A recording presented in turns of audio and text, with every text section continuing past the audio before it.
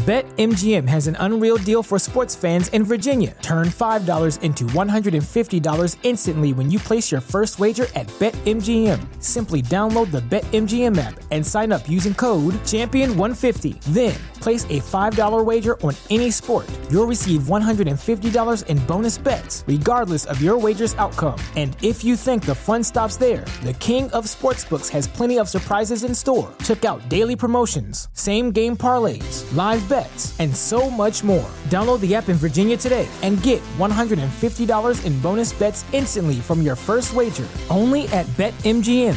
BetMGM and GameSense remind you to play responsibly. See BetMGM.com for terms. 21 plus only. Virginia only. New customer offer. Subject to eligibility requirements. Rewards are non-withdrawable bonus bets that expire in 7 days. Please gamble responsibly. Gambling problem? Call 1-800-GAMBLER. Promotional offer not available in Washington, D.C. Let's get ready to rumble!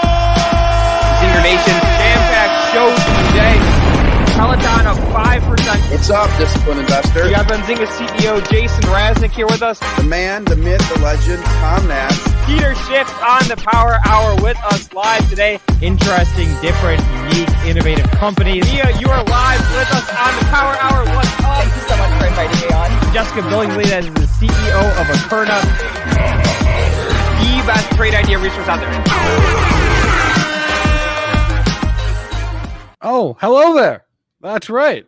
It's me, Spencer Israel, Luke Jacoby's better-looking twin. I know if you're used to watching this show, you're probably like, wait a minute, that's not Luke. Or maybe you thought, oh, wow, Luke is looking really good today. Both those things are sort of true.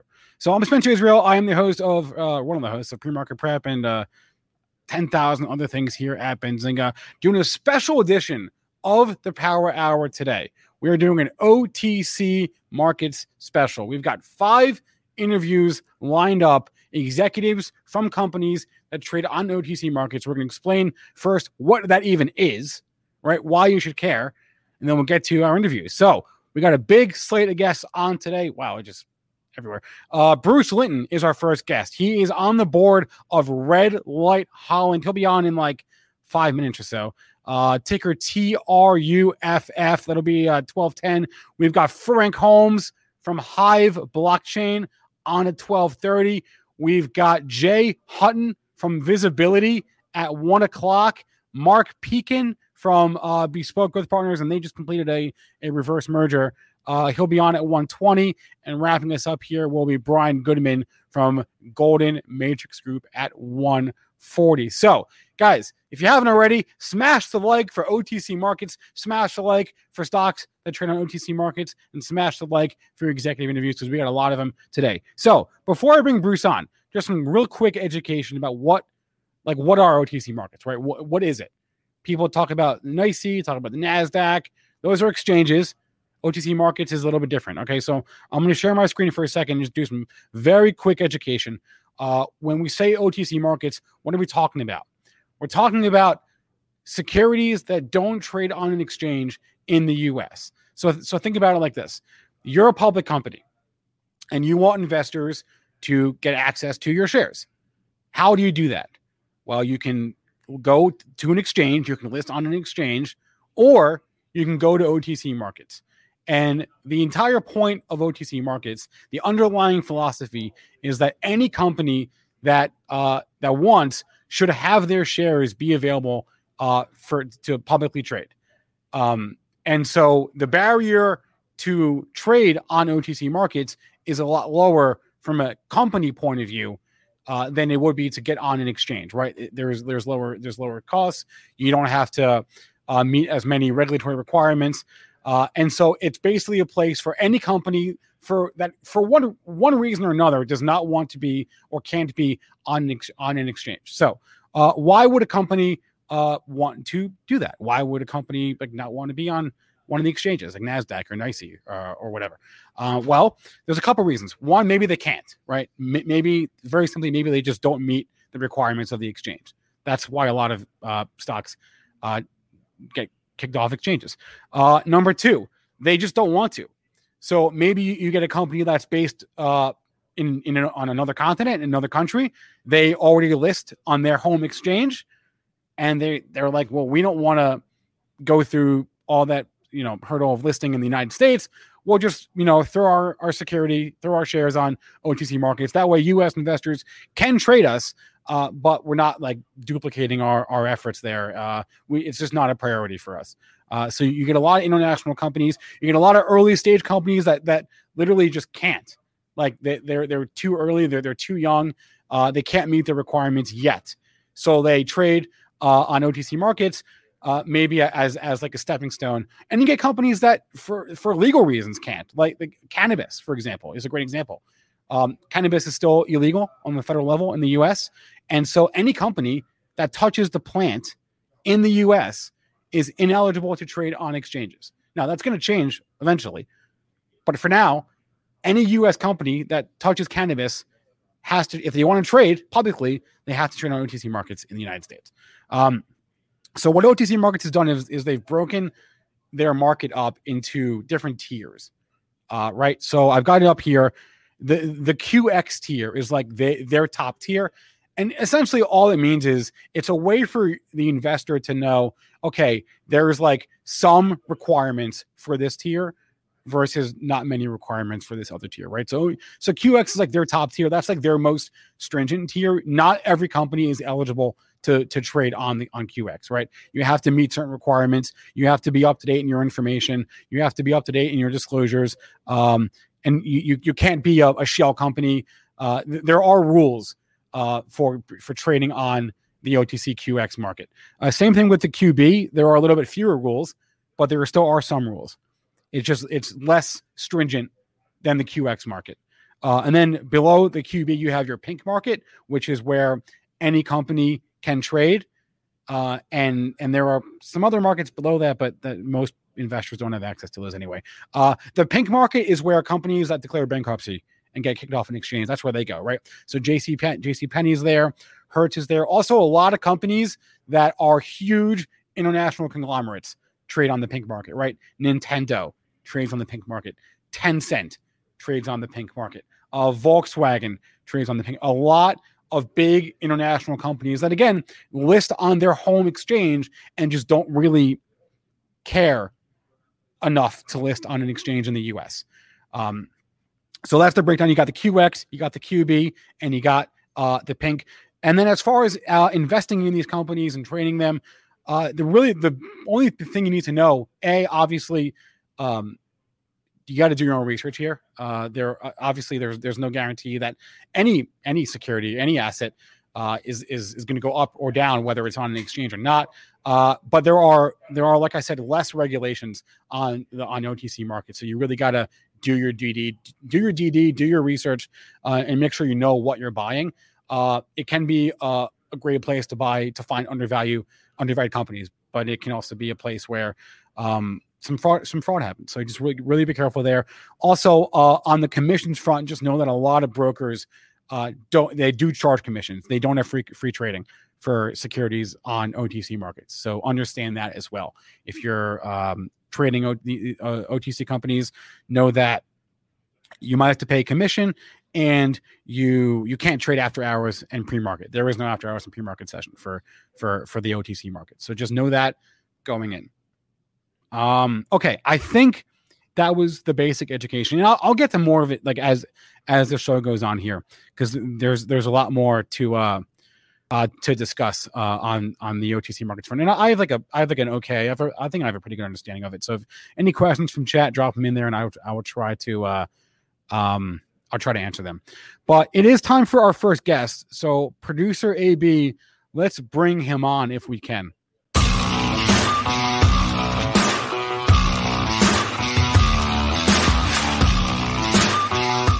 Bruce Linton is on the board of Red Light Holland Corp, ticker TRUFF, trades on the pink market. Bruce, thanks for joining us today. Nice intro, man. Thank you. Thank you. I appreciate that. Well, I'm not in my usual setup. I feel like a stranger in a strange land because I'm not usually at this desk and under these hot lights. So I'm feeling, like I'm trying really hard because I'm in like a stranger's setup, but I appreciate that comment.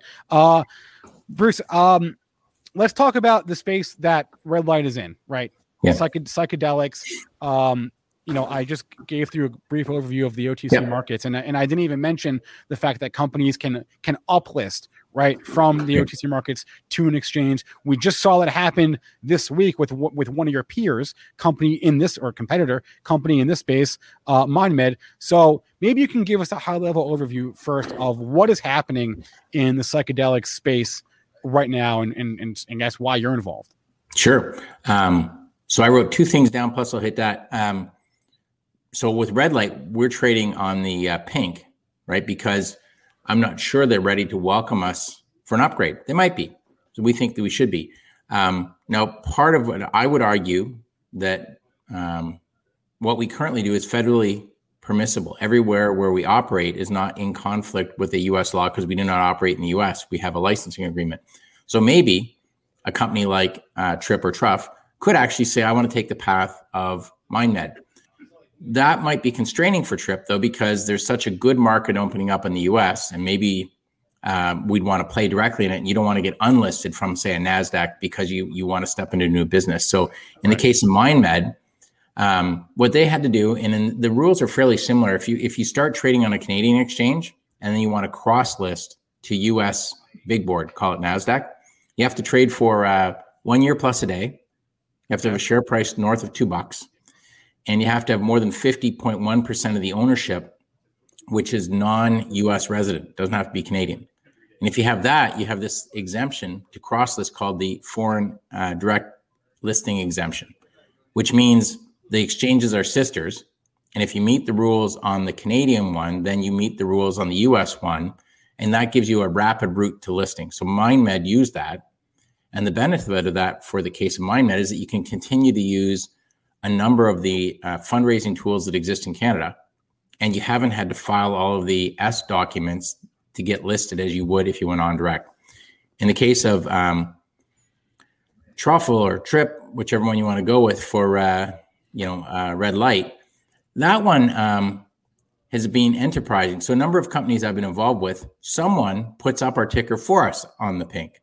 So those big companies you described, I'll bet you not one of them went to the effort of actually saying, what's our pink sheet listing? Some enterprising individual who wanted to trade the stock put this through and acted almost like a market maker. And the next thing you know, you have a trading platform. I didn't mention that banks can do that too, right? That's what you just exactly what you should. Banks can say, hey, our clients want to trade this. We're going to go ahead and make a security for them.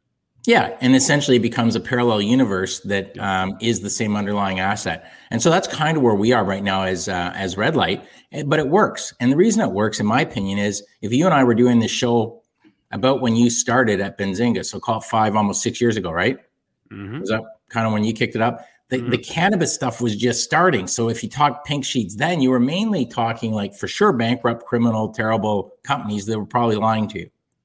And then cannabis came along and needed a real mainframe platform to couple for U.S. trades with the Canadian Securities Exchange. And so the prominence and comfort of trading things that are OTC has accelerated. And so that's why when you get into the psychedelic space, it's a well-blazed path for us to come in and follow that pattern. Now, why do I like this space? It's newish, but it's not new, meaning that what we're using as the baseline molecules and the opportunities to present them to humans is not a new thing, but to actually form companies that are publicly listed is a new thing. And so I think the opportunity for a player like Red Light is to become a brand that is trusted in a whole bunch of geographies for products that people might want anyhow, maybe buying anyhow, and that we migrate them to a legal platform that says it's okay to be an adult and have fun. And I think that platform has really great opportunities to grow. The key thing is we have to constantly navigate kind of what the show's about, just to the line of what you can do. So it may not yet be legal in some places, but it won't yet have become illegal. Is a big discussion for a player like us, because as long as it's permissible, it's possible. And so that's probably a good place for an OTC type company to be listed, because you're navigating around these pylons, but it's also a great way to create value without getting in a regulatory spat with FINRA or SEC. It's a great point. A lot of companies, as Red Light is use the OTC markets as Red Light's using them right now. It's sort of like a go-between, an intermediary step, if you will, right? Without having to deal with all the regulation that comes with being on an exchange, but at the same time, allowing their shares to be publicly traded.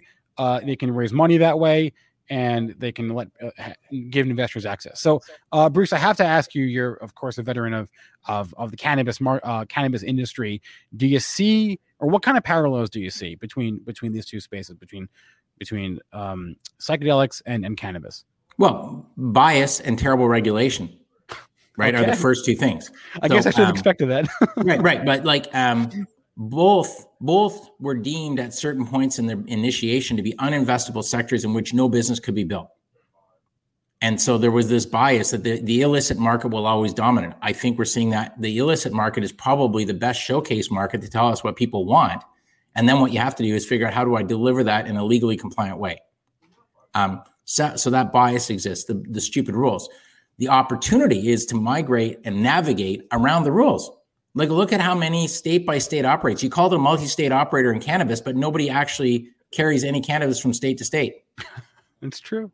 So there are ways by which you can create a structure. So Todd and I talk, I think I've texted and talked with him 3 times today. The last thing I want to talk to him about is, we can't do that great opportunity because we went to a big board U.S. exchange, and therefore we have to wait for all of the big booze and pharma companies to be in the play. Our opportunity, as it was in early stage cannabis, is to be nimble, specific, find ways to comply with the rules and still get there before everyone else. And so OTC is that. And if you pick the right stocks in the OTC, you're going to pick aggressive stocks that actually have a growth pattern that might not be achievable if they're on some big board with a long sheet of rules. Yeah. So it's a great point. And then it comes down the road. Many companies, as I said, choose to uplist, and that there's just more value added from that, as we saw with MindMed. I'm just curious, like, what are there specific growth trends that you're eyeing right now? I'm talking like 1 year, 2 years out in the psychedelic space. Cannabis has the eventual legalization to look forward to. What does psychedelics have to look forward to? Well, it depends on the type of company. So we'll hit Truff. When it trades OTC, it means it essentially trades without institutional buyers. Mm-hmm. And what it means over time is that if the framework in which what we're doing becomes more adopted broadly around the globe, institutional players will enter. So this is a retail, almost only early stage play. And the reason that I think it can be have a longer opportunity is that people already buy these products. They want microdosing. They want it to be truly micro. So in the case of Red Light, we have the chance to actually be the trusted brand that brings you what you want, consistent every time, so you can go ahead and have a better life, have a little more fun and not destroy it. In the case of MindMed, well, what we're looking at there is, how do we take these existing molecules and actually work with them so that they're the inspiration, but not the simplistic delivery? What I mean by that is, some of them might have a way that they may assist you in getting off of an addiction, but the side effect of that treatment might be cardiac arrest and a horrible trip. So what you want to do is take the base molecule and say, how do we evolve this so we don't actually potentially cause cardiac arrest, but we still help you get off of, say, an opioid addiction? And so I think there's the long tail ones, which take the inspiration from the existing molecules, and there's the current ones that can actually make real revenue right now. And places that you wouldn't think that have rules that would welcome a company like Red Light. Well, Brazil, right? We can actually now we have to turn it into a real and big market. We got stuff going on with, Jamaica. We got things going obviously in Europe. And so there's opportunities that I think will just become more numerous. Look at you. We all have people walking around. I love COVID because, like, I got somebody coming into my office. You got somebody jumping in front of you. You don't even know, man. You don't even know. Yeah. What you guys had in your little note, you said attire is business casual. I'm like, does that actually mean just put clothes on? Like, I have no clue what that terminology even means now. Business casual is changing. It means you got to wear pants is what that means. Yeah. You got to have pants on. Yeah. So I would say the two splits in psychedelics are long-term, medium and long-term, super big winners if they're successful in the evolution of the molecules, and immediate term revenue companies that will be bigger deals as the rules change. And the question is, how fast will they change? And that's been a cannabis question. All right. That segues into my last question, which is also a question from the chat, which is, do you see cannabis legalization happening on the federal level this year? Or if not, when? If I were in the US and running it, I would focus on all the short-term things right now. And I would say, if you re-elect me for a second term, I promise to do the cannabis thing. Because I think what they need to do is keep some powder to make people vote. And I know everybody doesn't want to hear that, but politics, the day they get elected, their job immediately is to get reelected. So there's no politician who has a long-term plan. They have a short-term plan that repeats. And so I'm always worried about the short-term plan. If you give all the goodies out in the first term, do you get the second term? Well, all that is messing around. I think we're going to start hearing a lot more stuff in other parts of the world. We start hearing about Mexico, and we start hearing, what's happening in Europe. I just think the ocean might start to boil while that conversation is going on. And the business of politics, we also have to be a bit careful what we wish for. Like, if we wish for a federally regulated legal medical program, we've just said we would like our boss to be the FDA potentially. And there's not a lot of people jumping up and down to say, I want that. So I'm probably one of the more, I think it's going to be state by state. They're going to be huge. I think it's going to get better and better, but that might not be a federal national uniform program. It could be something like, I'll call it states' rights structures. So maybe the companies will be able to access NASDAQ. Okay. That kind of hybrid weird thing versus a simple straight up. And then Biden or whoever's going to run for the second term says, if you guys can get out of bed and everybody come vote for me again, I will promise you as adults you can buy cannabis. It worked in Canada like a damn. The guy got elected. He had good hair and one promise. People will go to the polls if they think they're actually going to get legal access to cannabis. Yeah, it's something we're all waiting for, unfortunately. And we're going to have to keep waiting until we don't have to wait anymore. But until then, states issue, any plant touching company, at least in the U.S., will be, for the moment, trading on the OTC markets. And if you don't touch the plant, then that's a different case entirely. If you're Canadian, different case entirely. But if you're in the U.S. and you touch the plant, then OTC markets is it for you. Bruce, but just to give you a quick shot, they're building phenomenal business. Like, it's not like they're at the end of the runway saying, where can I go from here? I would say we got another 2 or 3 years of building phenomenal businesses that when federal legalization occurs, there will be a single choice for all big players: buy people. So the more track we lay down, the more we work right now as cannabis companies, the more entrenched they will be and the more certain of value. So I don't think this is a pause. It's a be productive time. Yeah, and it's, as you said, it's an early stage. We're still in, if you can believe it, we're still in early days.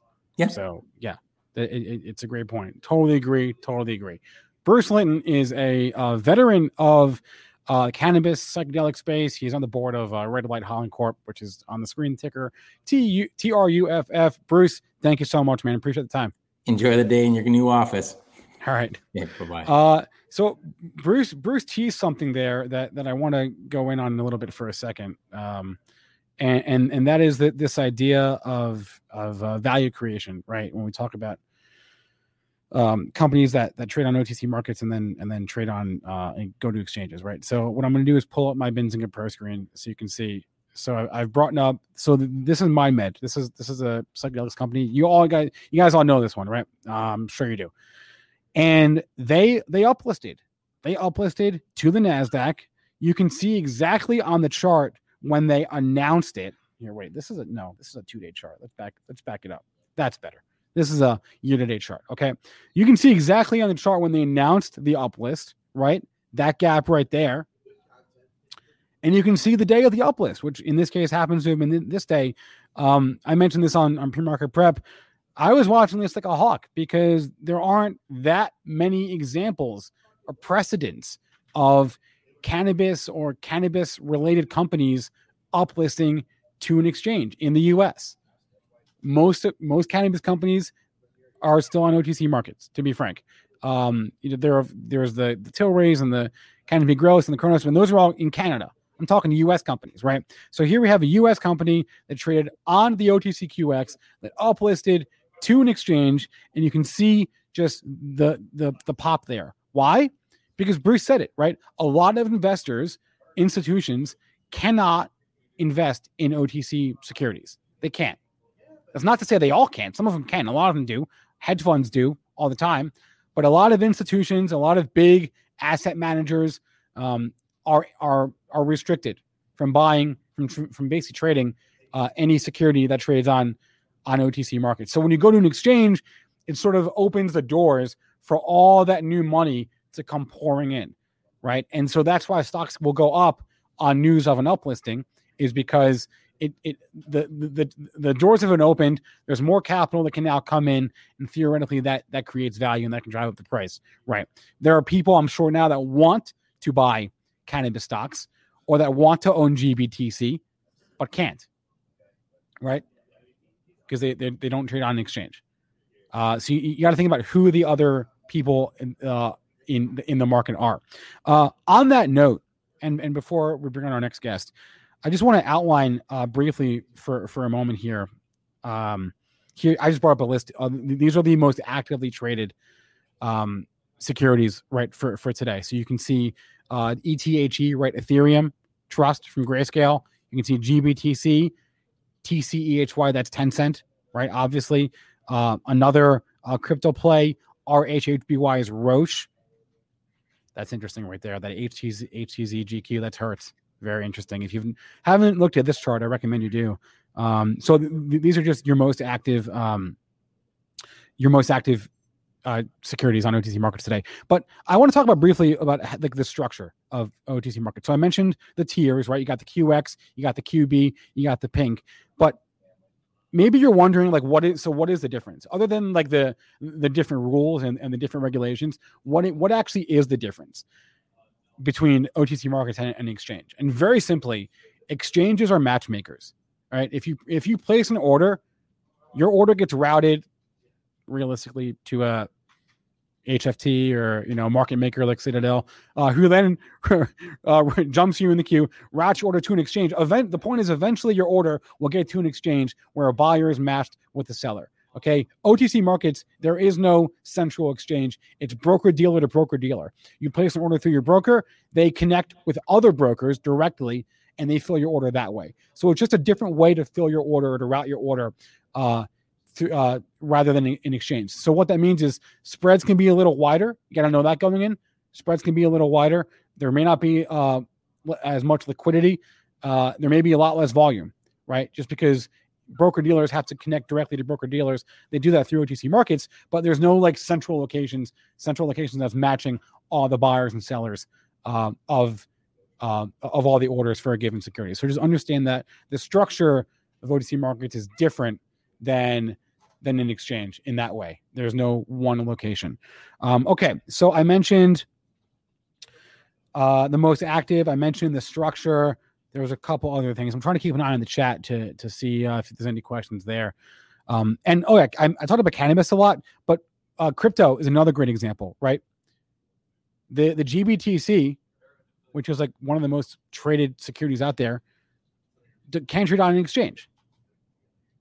Now it will trade on an exchange. Grayscale has said they will convert GBTC to an ETF when the regulation allows them to. And at that point, again, it will uplist to an exchange. But until that happens, you want to own GBTC, which was, I believe, the first crypto security in the US, other than, of course, crypto itself. You want to own that, you got to go OTC markets, right? Same with the ETHE, right? And Grayscale has like, how many? A half dozen of these things now? And they're all pretty liquid. They're all pretty active. And the law is preventing them from trading on an exchange.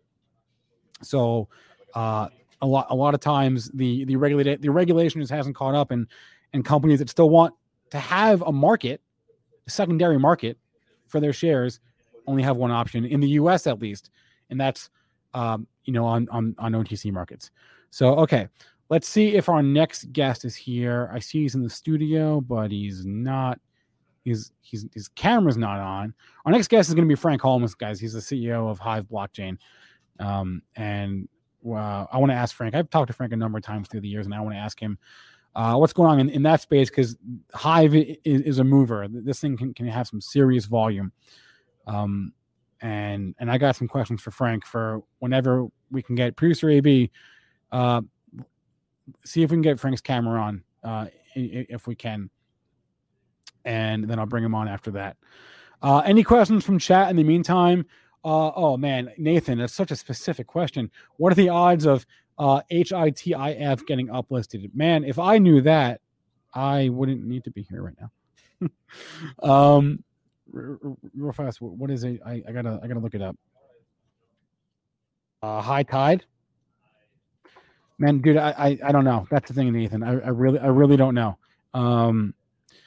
It looks like if it's a cannabis play, and they touch the plant directly, they're gonna have to wait till we get some federal legalization. But as Bruce alluded to, right, a lot of times this market really is, whether it's QX, whether it's QB, or even like whether it's pink, it really is like a testing ground. And you can essentially get in before institutions. People talk about sticking it to the hedge funds and the man. A lot of them can't trade this stuff. This is a way for you to sort of beat them in a way. Yeah, Charlie, I wish I could predict it. I'm sorry. And I should mention, by the way, that I do own a number of OTC traded securities. And I've mentioned this a bunch of times on pre-market preparation. I own the 4 largest multi-state operators in the U.S., right? That's Cresco, Curaleaf, Trulieve, and Green Thumb. They all trade on the OTCQX. They're all pretty liquid. They all will eventually uplist to an exchange whenever. I don't know. But until then, you can still trade them. I can still trade them. I'm long for an investment. I'm not trading them. I'm buying hold. If anything, I'm buying more. But so yeah, I would say don't be afraid just because you don't see a stock on an exchange. Don't be afraid to look into it. That's not necessarily like a barometer of whether a company is good or bad. If they trade, I mentioned there's a lot of very large companies that trade on OTC markets, right? Nintendo's not going under anytime soon, right? Tencent, it's like the largest company in China, in Asia, one of Tencent, right? Huge conglomerate, trades on pink market, right? There's just a lot of big companies, and you gotta just look into it, but don't be afraid. That's really my lesson here. Okay, I'm seeing Frank Holmes, so let's bring him on right now if we can.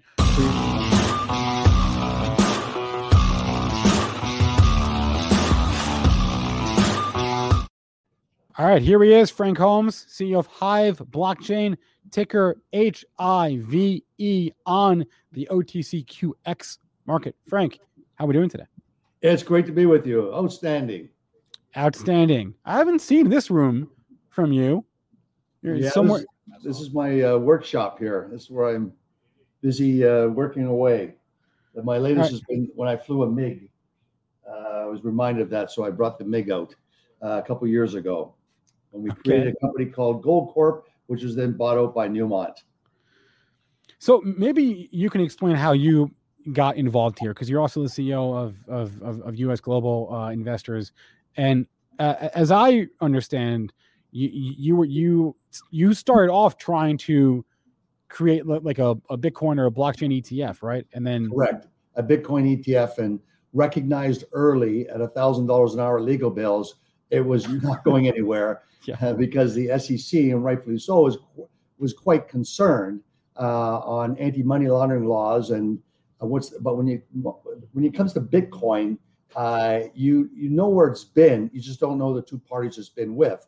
Yeah. So now better software can track that. But back 4 years ago, it was a great concern that something would show up from a hacker in the New York Stock Exchange, and the same thing in Canada.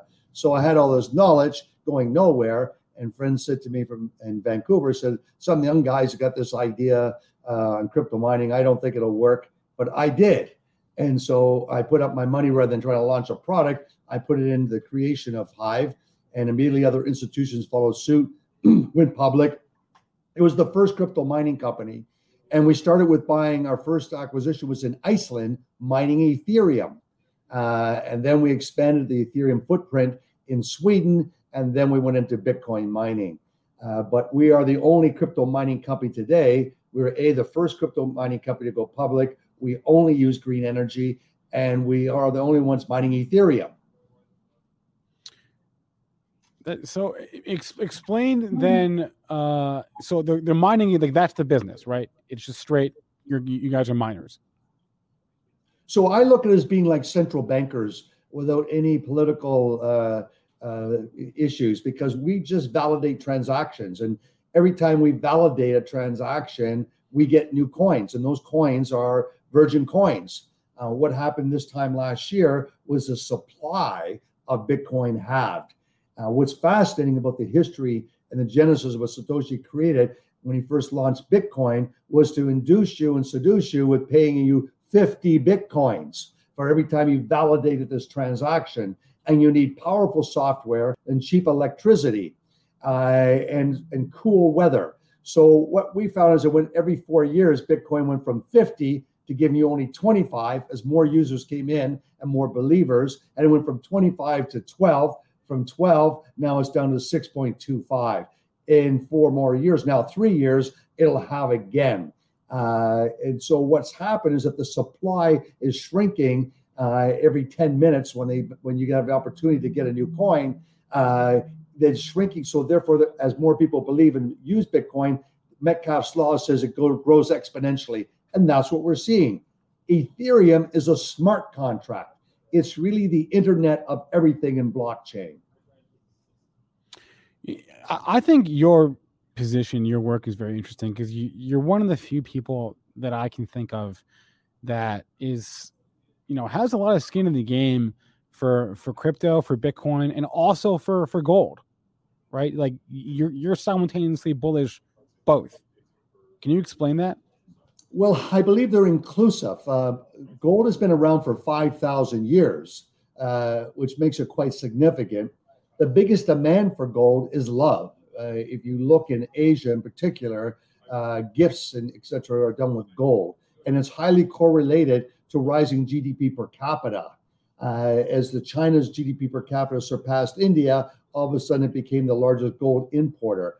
40% of the movement in gold is really portfolio management, central banks using as a hedge against other currencies devaluing. That's one reason why the US dollar is so strong. It has the largest gold holdings at Fort Knox. But always what shocks me is the data point that Indian women in India wear 6 times the amount of gold in Fort Knox. It's protected them from all bad political issues and currency devaluation. So you wear your money. When it comes to Bitcoin, you can't really do that. And you need electricity for it to function.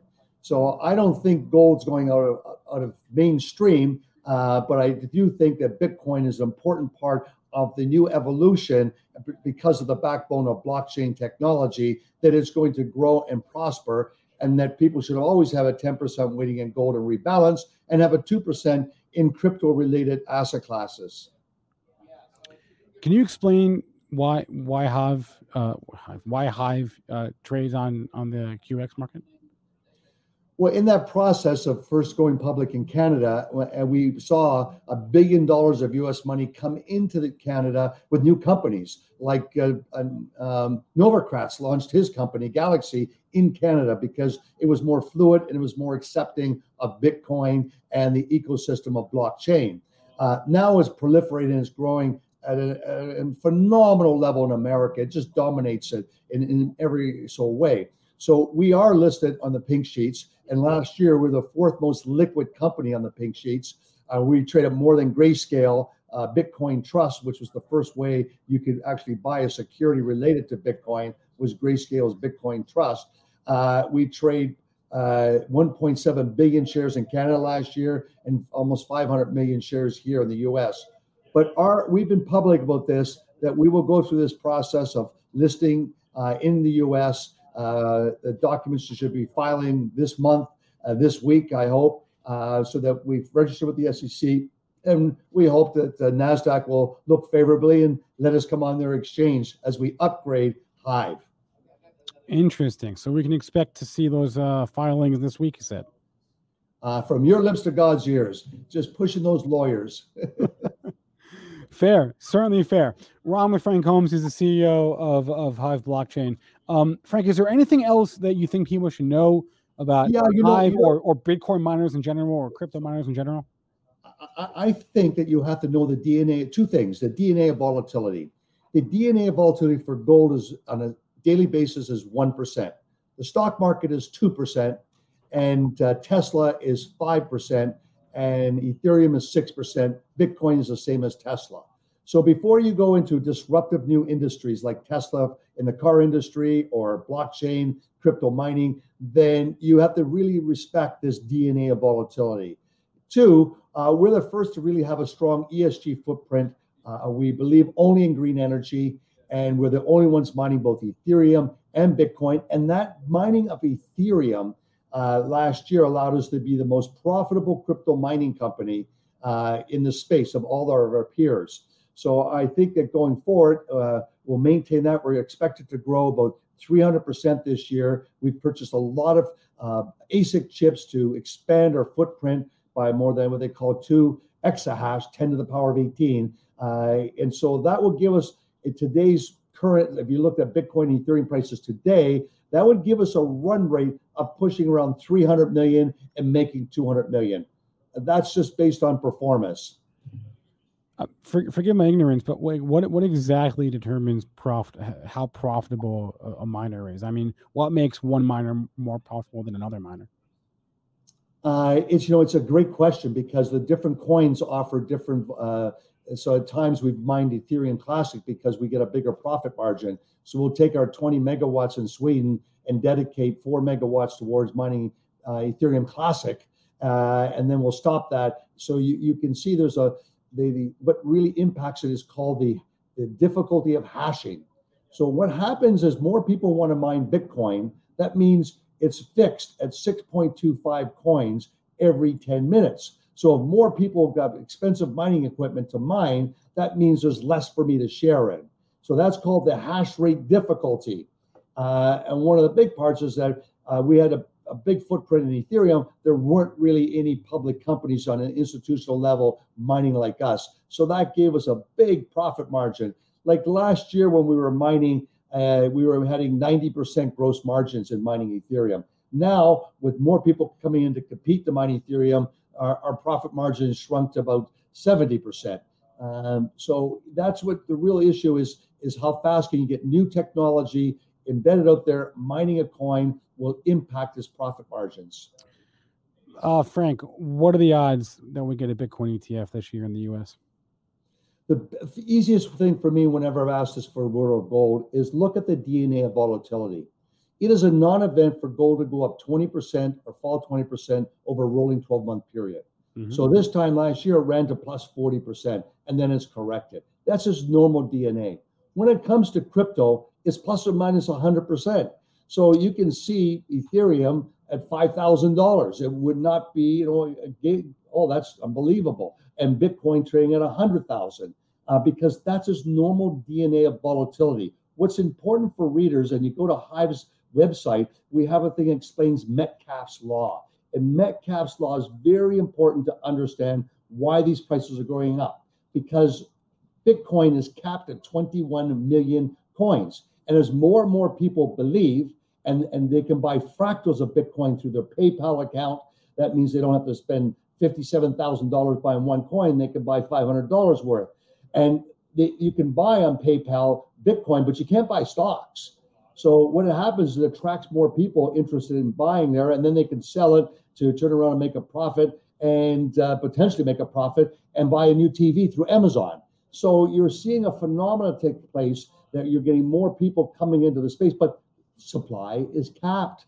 Every 10 minutes, only 6.25 new coins. In a couple of years, it's capped at 21 million. So that means if more people believe Metcalfe's law says it grows exponentially. All right, Frank, I can't let you go without also asking about the airlines. I mentioned you're also the CEO of U.S. Global Investors, which is the issuer of the JETS ETF. Airlines have been, on this reopening trade. They've been on a run, and they're well off the lows. They've come a long way from last year. How much of the reopening is already priced into these airlines? You know what's really remarkable for me, first of all, is this time last year, I had to defend why Robinhood investors, and it used to be a public. This is a great point. This is a great point you're making. And in an ecosystem, you have to have minnows before the tunas and the whales and everyone else comes in. You need a complete ecosystem. The market was lacking price discovery. So the minnows came in, and they weren't stupid. 25,000 of them, our data shows, bought jets around $12 and it went to 28. Now, the rationale was that every time there's a crisis and the airlines fall 70%, a year later, they're up 80 to 120%. So those new buyers coming in were pretty clever. And when I hear Buffett talk negative about them, etc., he got out of the airlines, and that was basically the catharsis of that was the bottom, and away it took off. So I think that Robinhood investors are a very important part of the ecosystem for price discovery. And two is I think that we have lots of opportunity because Europe is yet to open up. Latin America is still struggling to open up, and Canada is still struggling. And Canada is just a basket case in politicians going northbound when they should be going southbound, and east when they should be going west. I mean, it's just bizarre watching what they've done. But they're going to open up this summer, and vaccines are going to grow. So as you see the world's economy, more and more people being vaccinated, you can witness the pent-up demand for people to want to travel. The U.S. is the leader in this, and that's one reason why we're seeing more tourism and travel. And for active people trading this market, etc., you can go to TSA. Every day they publish how many people they clear. It went from 2.7 million down to 90,000 in April of 2020, and now it's over 1.5 million.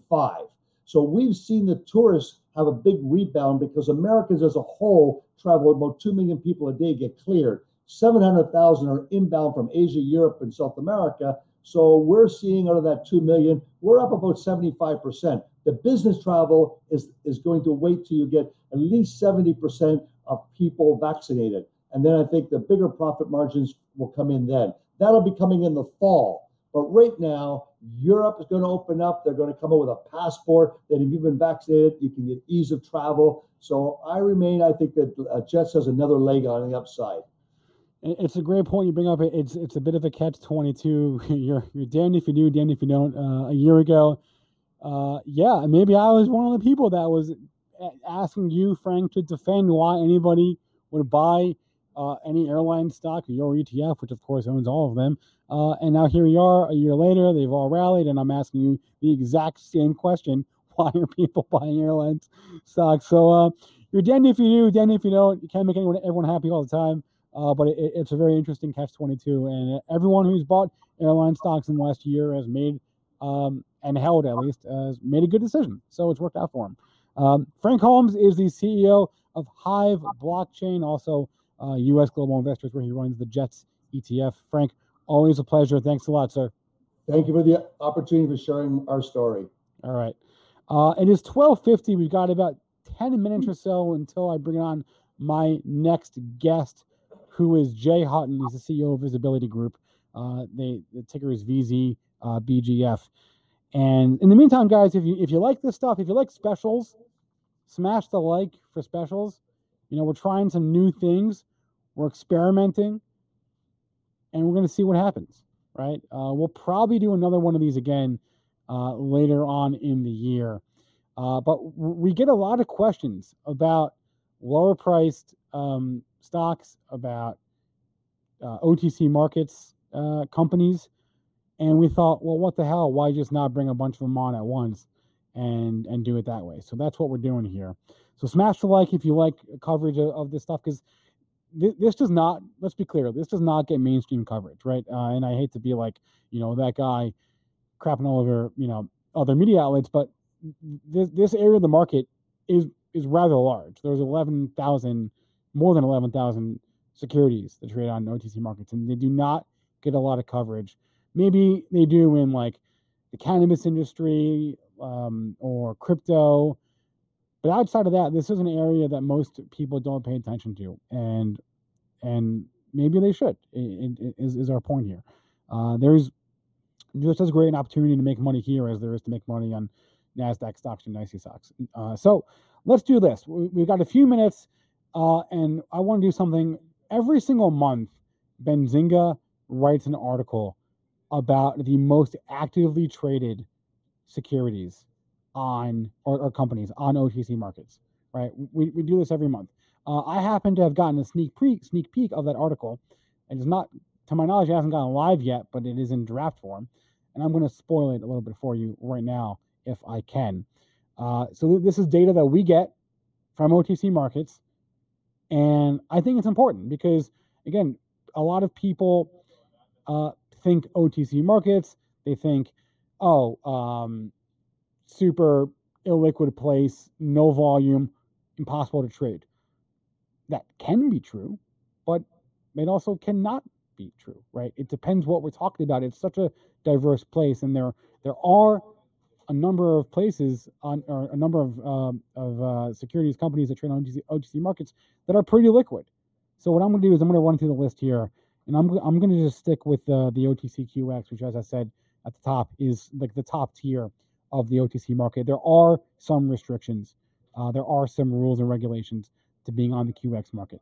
And I'm going to run through the top 10 of the most active securities on the QX market for the month of April. This data is like 2 days old, right? We just got this data this week.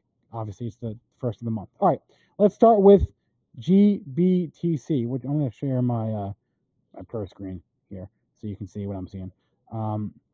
GBTC was the most actively traded security on the OTCQX market for the month of April. This is not new. This has been the case pretty much for most of the last year, give or take. And prior to that, it was consistently in the top 2 or 3. But in terms of dollar volume, GBTC had more dollar volume than any other asset on OTCQX in April. By a lot, to be frank. I mean, more than double what the next highest asset was. Speaking of next highest asset, that was also crypto. It wasn't GBTC, but it was ETHE, right? The Grayscale Ethereum Trust. These two have been like the 1-2 punch, the 1-2 most active securities on this market for basically since COVID. To be frank, it wasn't always this way. The company that was historically the most active traded company is actually number 3 for April, which is Roche. And if you remember, I brought up the screen earlier of the most traded securities for today. You can see ETHE, GBTC, Roche is on there as well. So Roche was the 3rd most active traded company on OTCQX during April. Number 4 was, it's all crypto, guys. It's all crypto. Big Digital, right? BBKCF.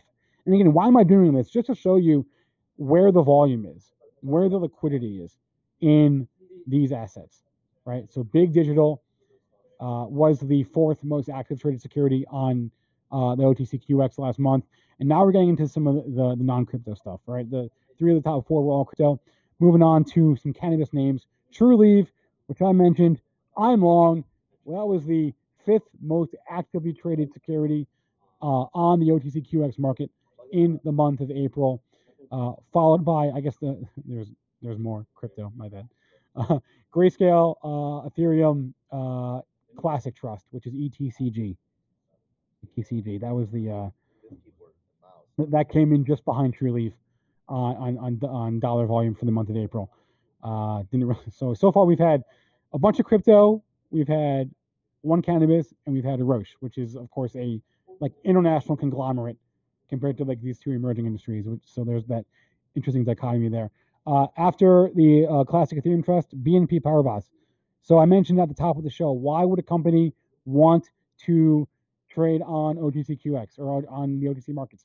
It's because they trade in their own market primarily, and they just, for whatever reason, don't want to go through the process of listing on an exchange in the U.S. So BNP Paribas is the bank, the French bank that you all have probably heard of.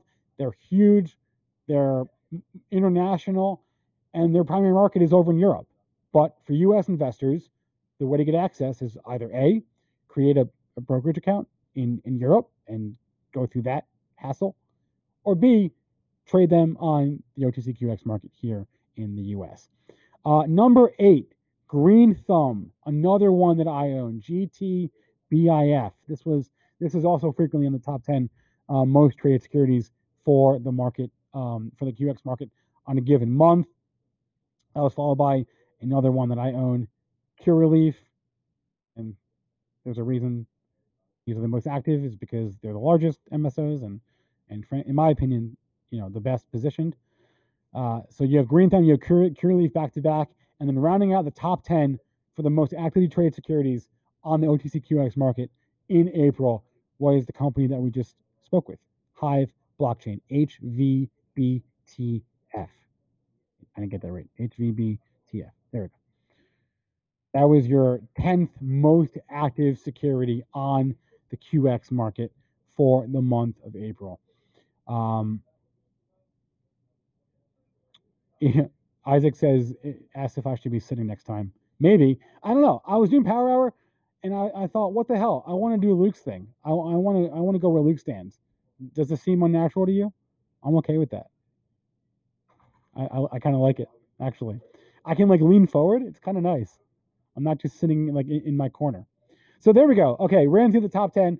Just to recap, we have GBTC, we had ETHE, we had Roche, we had Big Digital, Trueleaf, Grayscale, BNP Paribas, Green Thumb, Cureleaf, and Hive Blockchain. There will be an article. If it's not up already, it should be up in the next day or so, recapping the top 10 most active securities on the QX market in April, on the QB market in April, and any other notable trends that we see. Again, this is data directly from the issuer, directly from OTC Markets. So there is that. Okay, smash the like, guys. My next guest is here. I see him in the background of our studio, Jay Hutton, the CEO of Visibility Group. VZBGF is your ticker. They're on the pink market. And let's go ahead and bring Jay on now, if we can, producer AB.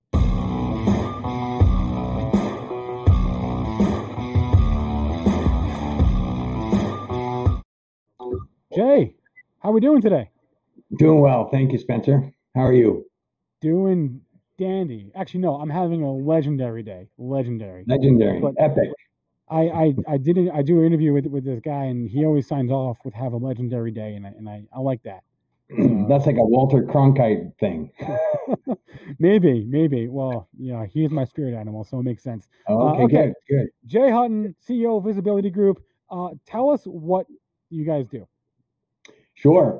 Visibility is a computer vision artificial intelligence company. We provide Google-style analytics for physical spaces. We sit in this category that's basically teaches computers and cameras how to interpret what they see. We do this for retail outcomes and security outcomes. The world's largest companies are partnered with us. We've been in a long-term commercial relationship with Intel, and more to come on that, having developed products together and gone to market together on multiple things. Of course, our biggest deal is a deal we announced in December with Anheuser-Busch, where we're deploying 50,000 stores across Latin America. I can talk more about that in a moment. WestRock, an S&P component company, and Johnson Controls. For calendar 2021, we're guiding between 15 and 20 million in bookings. We're a SaaS company, recurring revenue, so high margin software revenue accrued over time, and typically 3-year contracts. Some of them are longer. We're partnered with ABI, Anheuser-Busch, in particular in Latin America, because they identified the need to do 3 things in retail in Latin America: visual display, audience analytics, so how many people are coming into my store, how many men, how many women, how many 25-year-olds, how many 35-year-olds, what's their sentiment when they come in. All of this creates an environment where the store itself becomes a channel for media, for the promotion of beers, or the promotion of soft drinks, the promotion of snacks and confectionery, that sort of thing. So we've got this huge opportunity in Latin America. The commitment is 55,000 stores over 5 years. Another partner of ours, specifically in Latin America, is Energetica, where almost 18 months ago, together with them, we won a piece of business for a smart city deployment in Mexico City, where we're deploying 40,000 cameras over 4 years. It's a $10 million deal for Visibility. We're just begun it. We're at about 8,000 to 10,000 cameras right now. We were slowed down slightly during COVID, but it's ramping up again. And of course, in that environment, as opposed to retail, In that environment, we're looking for license plate detection, car detection, pedestrian counting, car classification. Is there a fight in a crowd? Is there a fire in a crowd? All of these things are capabilities that computer vision is uniquely able to address and identify. And the problem is, as we know in security, is we've got an increasing number of cameras out there, tens of thousands of hundreds of thousands of millions of cameras, and we haven't solved the problem that is people-based. In other words, we have too many cameras being monitored by too few individuals. This is a perfect opportunity for artificial intelligence. Artificial intelligence can be leveraged to interpret the video streams on behalf of the operator, not replace the operator. We're not talking about a robot world. We're talking about augmenting the operator, giving the operator more contextual information. If the camera sees something that the operator missed, the camera can identify to the operator there's something you need to look at. This has had a huge impact in Mexico City, where the first 4 counties that have been deployed, Guayamalpa, Benito Juarez, Miguel Hidalgo, have seen 40% crime reduction in 1 year. And this is an unsafe city. This does a couple things. Of course, it does the obvious. It increases safety in the city, but it gets mayors reelected. That's an important piece as well. Right. So we're very delighted to see the growth of the company. We've inflected significantly over the last little while, and we've got a huge opportunity in front of us. So can you explain what exactly the product is? So it's cameras that ingest data into like some sort of a SaaS product or platform, and that in turn spits out like insights? Yes. So technically, the product isn't the camera. The product is the software that runs on compute that is connected to the camera. Okay. So the camera feed comes in. It's a video stream. You know that. We interpret that video stream for things of meaning. Now, every environment, a retail environment, would have things of meaning that are different than a security environment. In retail, you may be looking for the number of men, the number of women, the number of 25-year-olds, the number of 35-year-olds, the number of people that are happy versus unhappy. All that can be measured remarkably by cameras. That's very valuable in a retail context. In a security context, the things you might be looking for are bad guys, people that have been banned from the facility, weapons, license plates of note, vehicles, vehicle classification. So we do the plumbing for both of those businesses, and we do so under a software as a service construct. So it sounds like you're going to solve the problem of every time I go to the store and there's one register open and there's 30 people online. And I'm just like, what the hell? Where can't you just open up more? That's one of the problems. That's one of the problems. In retail, we everybody identifies with that. Right. In retail, we have both an operational issue we're solving, and we're constituting a brand new media channel. Spencer, if you're PepsiCo and you're launching a brand new energy drink in retail, you can deploy our product to measure the performance of digital media in store in real time against your target audience, which is probably a 25 to 30-year-old male. We're doing for bricks and mortar what Google did in the 90s for the internet. And that's why it's so exciting for us. What is the nature of the Anheuser-Busch partnership? So we're doing 55,000 stores in principally 4 countries, but it's expanded beyond that. It's Peru, Colombia, Ecuador, and Mexico, with the greatest concentration in Mexico. Anheuser-Busch owns a company called Modelorama. Modelorama is a convenience store. Think of 7-Eleven, a variant of that. They are deployed throughout the country, and we are deploying digital display, audience analytics, and security. If you're an impresario and you run a Modelorama in Guadalajara, you will be robbed. It's going to happen. It's just the nature of the country at the moment, tragically. So we deploy an advertising network, which means that Modelorama can monetize that. They can sell the spaces on that network. We measure it just like Google measures a website. We can give you metrics on the value of that advertising medium, male, female, number of people, etc. And we have our cameras looking for bad guys, weapons, indications of a security risk. All that combined together is the delivery to Anheuser-Busch. We're actually building a joint venture with them. We'll own 33%. They'll own 33%. Our local partner will own 33%.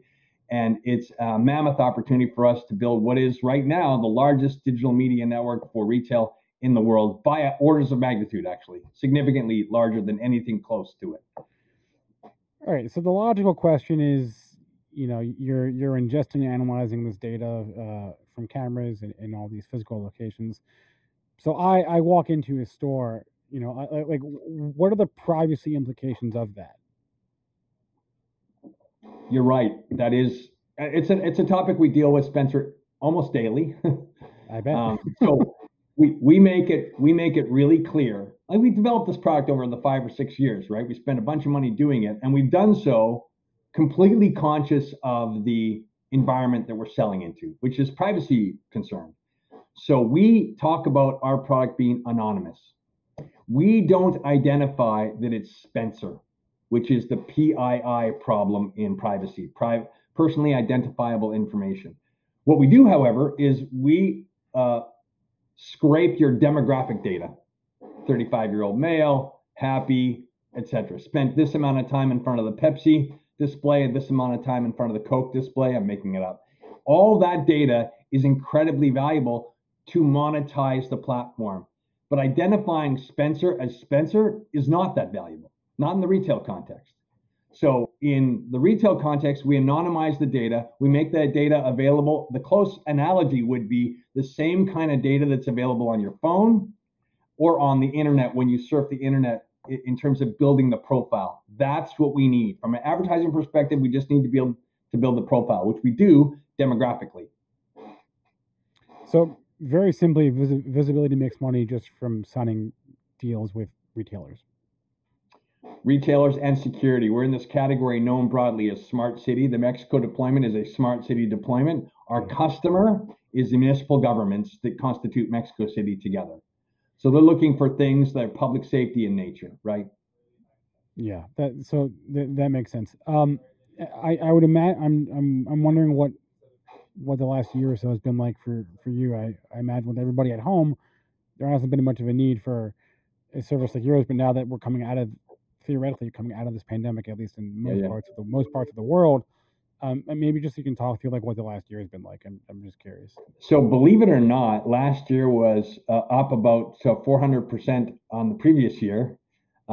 People think of retail, and we have heavy exposure to retail, no doubt about it.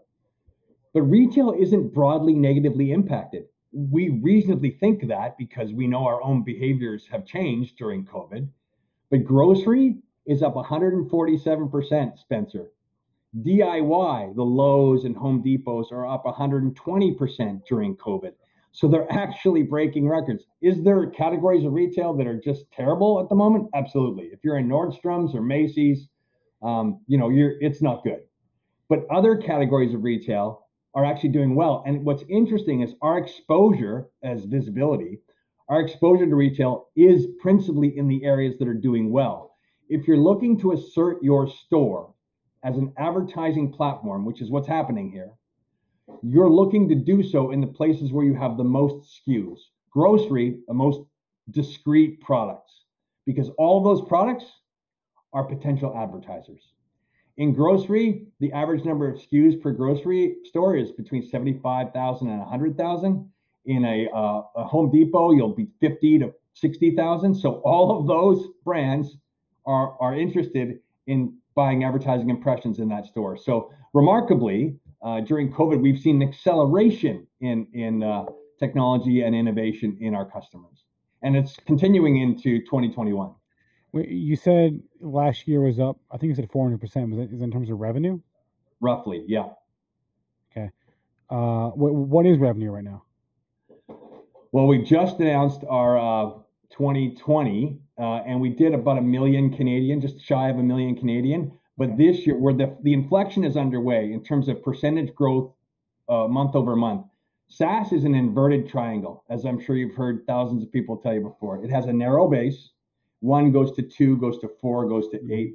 That's exactly the inflection point we're engaged in right now. And because we've got these very, very large deals that are part of that monetization effort, we're scaling now. Our problem isn't necessarily about demand. We're not knocking on a lot of doors at the moment. Our focus is on execution because we've landed the deals and we're now executing on those deals. That's why I can say with confidence what our numbers are likely to be in the current fiscal year. So visibility trades on the pink market. What are the merits of that? Is there a scenario where you would move up to the QB or the QX or maybe even in exchange? And actually, that effort to move up is underway at the moment. Okay. We're kind of waiting on pins and needles at the moment to graduate. Our principal market is the Canadian Stock Exchange in Canada. That's where we do the most volume. Yeah. So we've just actually, it was a broker that initiated the trading for us in the pink sheets. It wasn't even company initiated. But because we started to see some volume, significant volume actually in the US, we thought we'd invest in moving up and getting to a grade market. So maybe you can speak to the merits, since you said your primary market, your primary market is in Canada.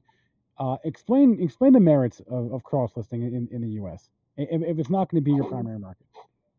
Well, listen, we know that the end of our journey includes a NASDAQ listing. That's part of our tracking. We're not Pollyanna about it. We're not saying it's going to happen by July.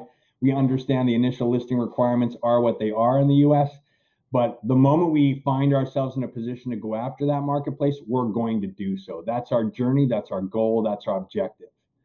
We've been delighted to be a principal listing in Canada because we've received a lot of support from the investment banking community. We actually are a very liquid stock. We trade significant amounts of stock on a day-to-day basis, not approaching some of the numbers you showed in the prior segment, but still pretty good liquidity.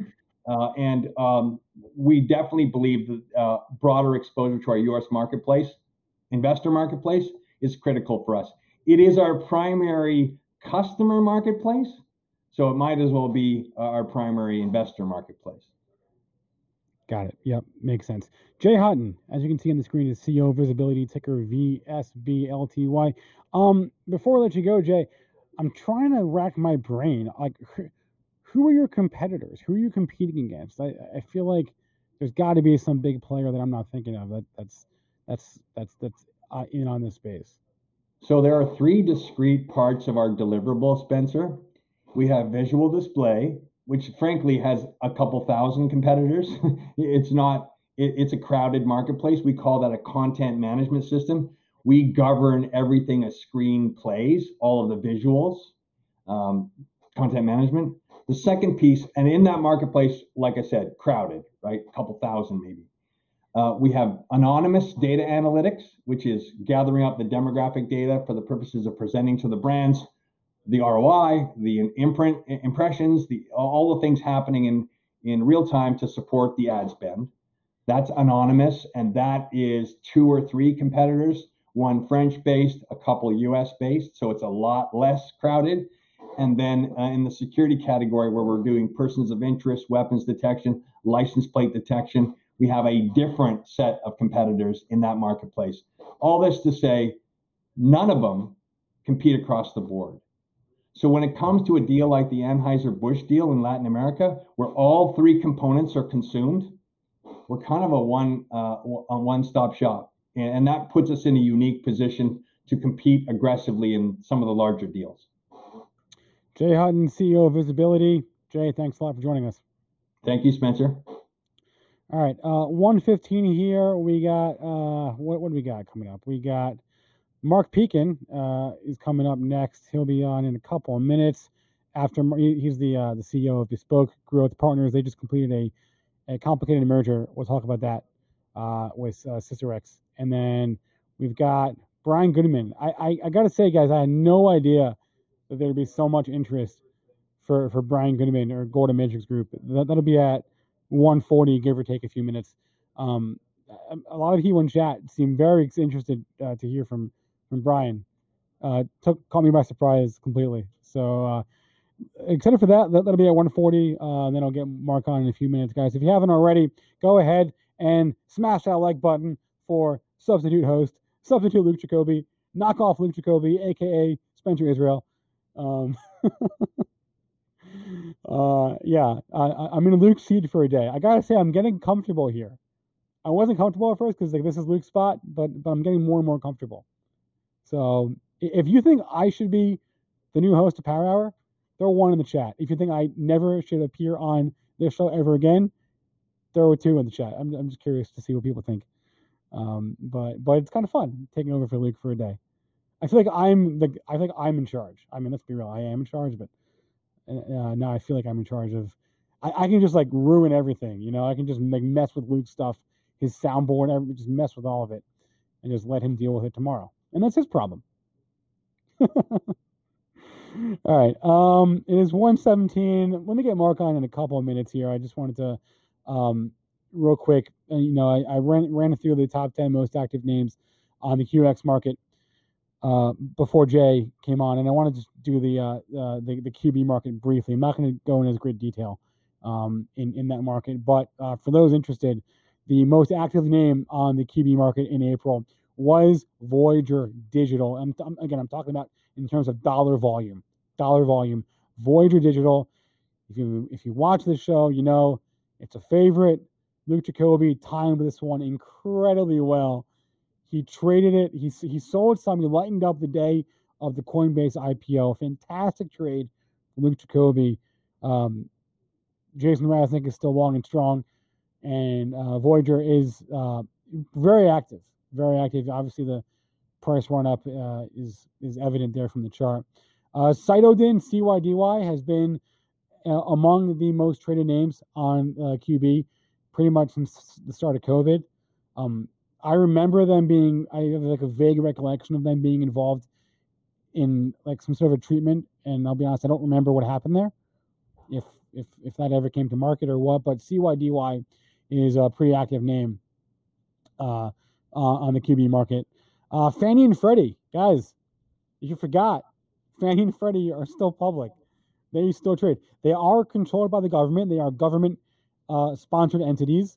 All the profits go to the Treasury, but you can trade them. Fannie Mae, FNMA, trades on the QB. Freddie Mac, FMCC, also trades on the QB.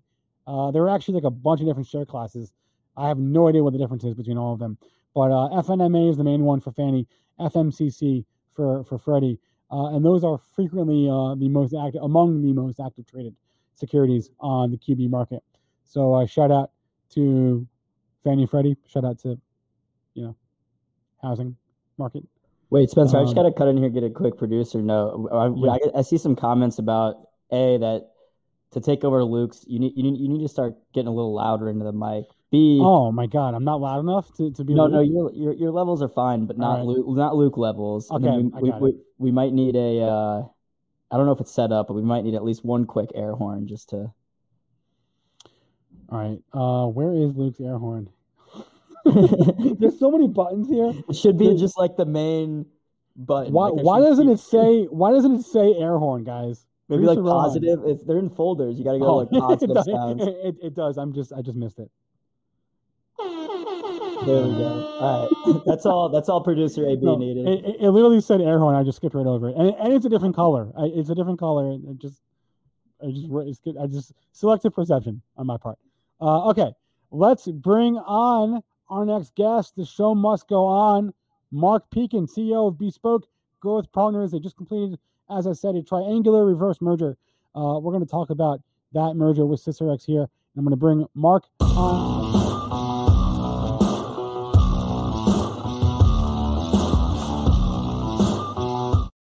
Mark, how are we doing today?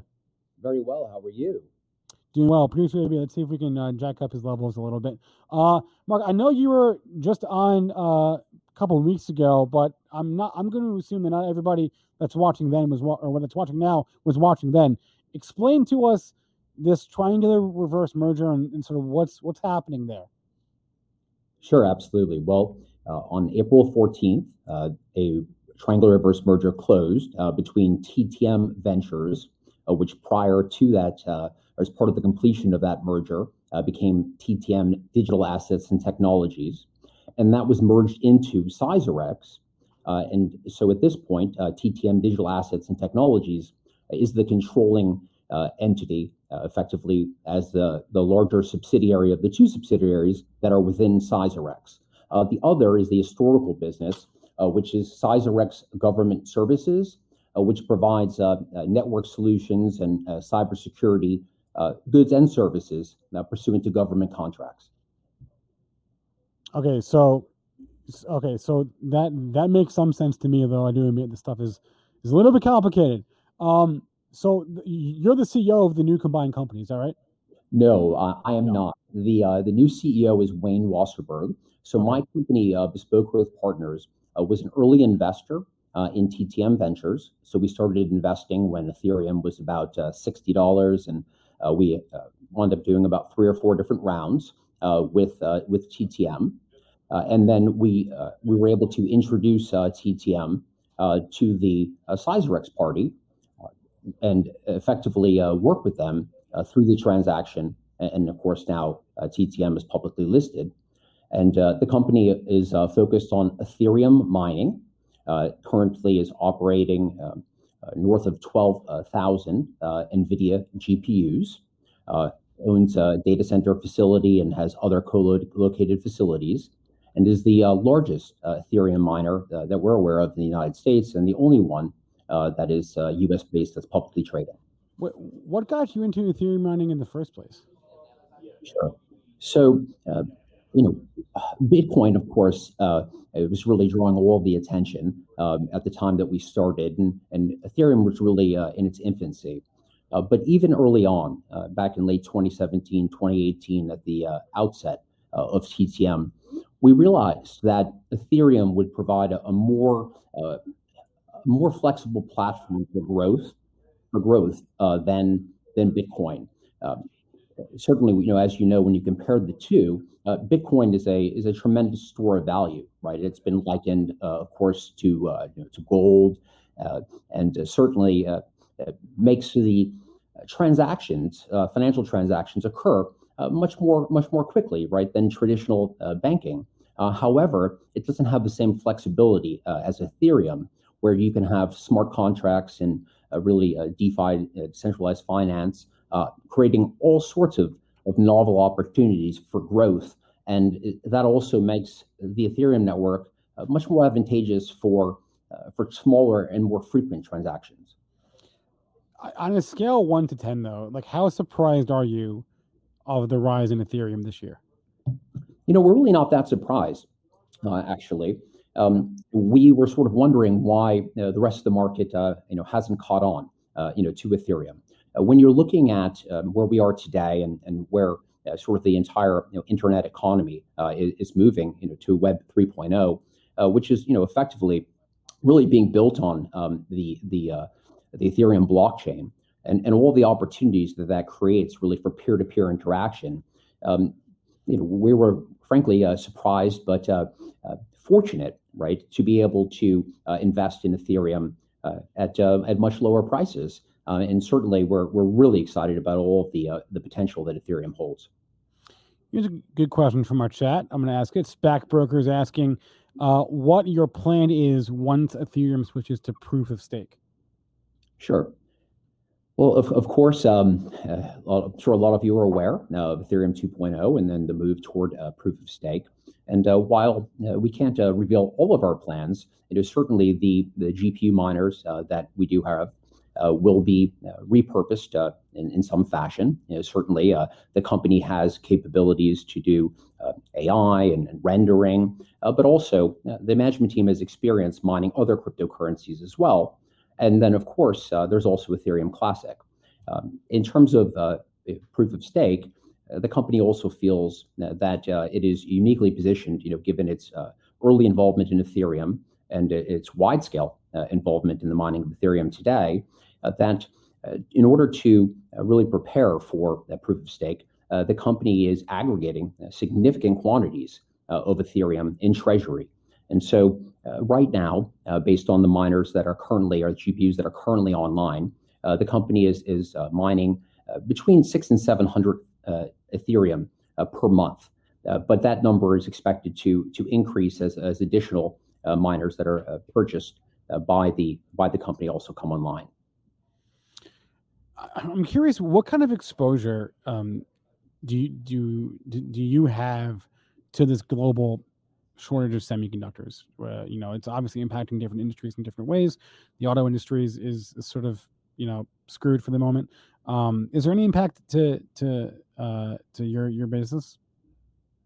Well, it's always been there's always been some level of challenge, right, to be able to obtain the GPUs, and really we don't see it being that more difficult today than it's been historically. We were fortunate, really during the 2018 sort of crypto winter to be able to acquire a significant number of GPUs at favorable pricing, and because we have through our investors and partnerships.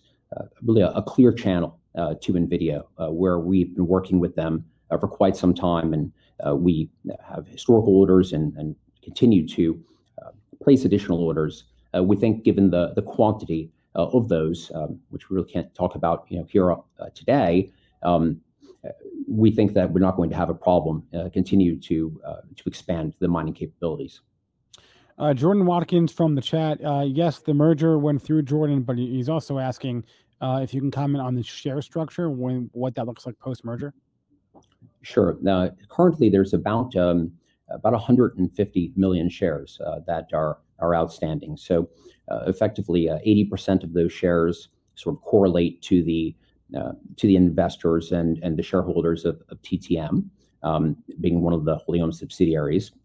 The balance, the former Sizerex public shareholders, as well as there was a conversion of debt and a cleaning up of the balance sheet related to Sizerex, which created some of the additional share issuances.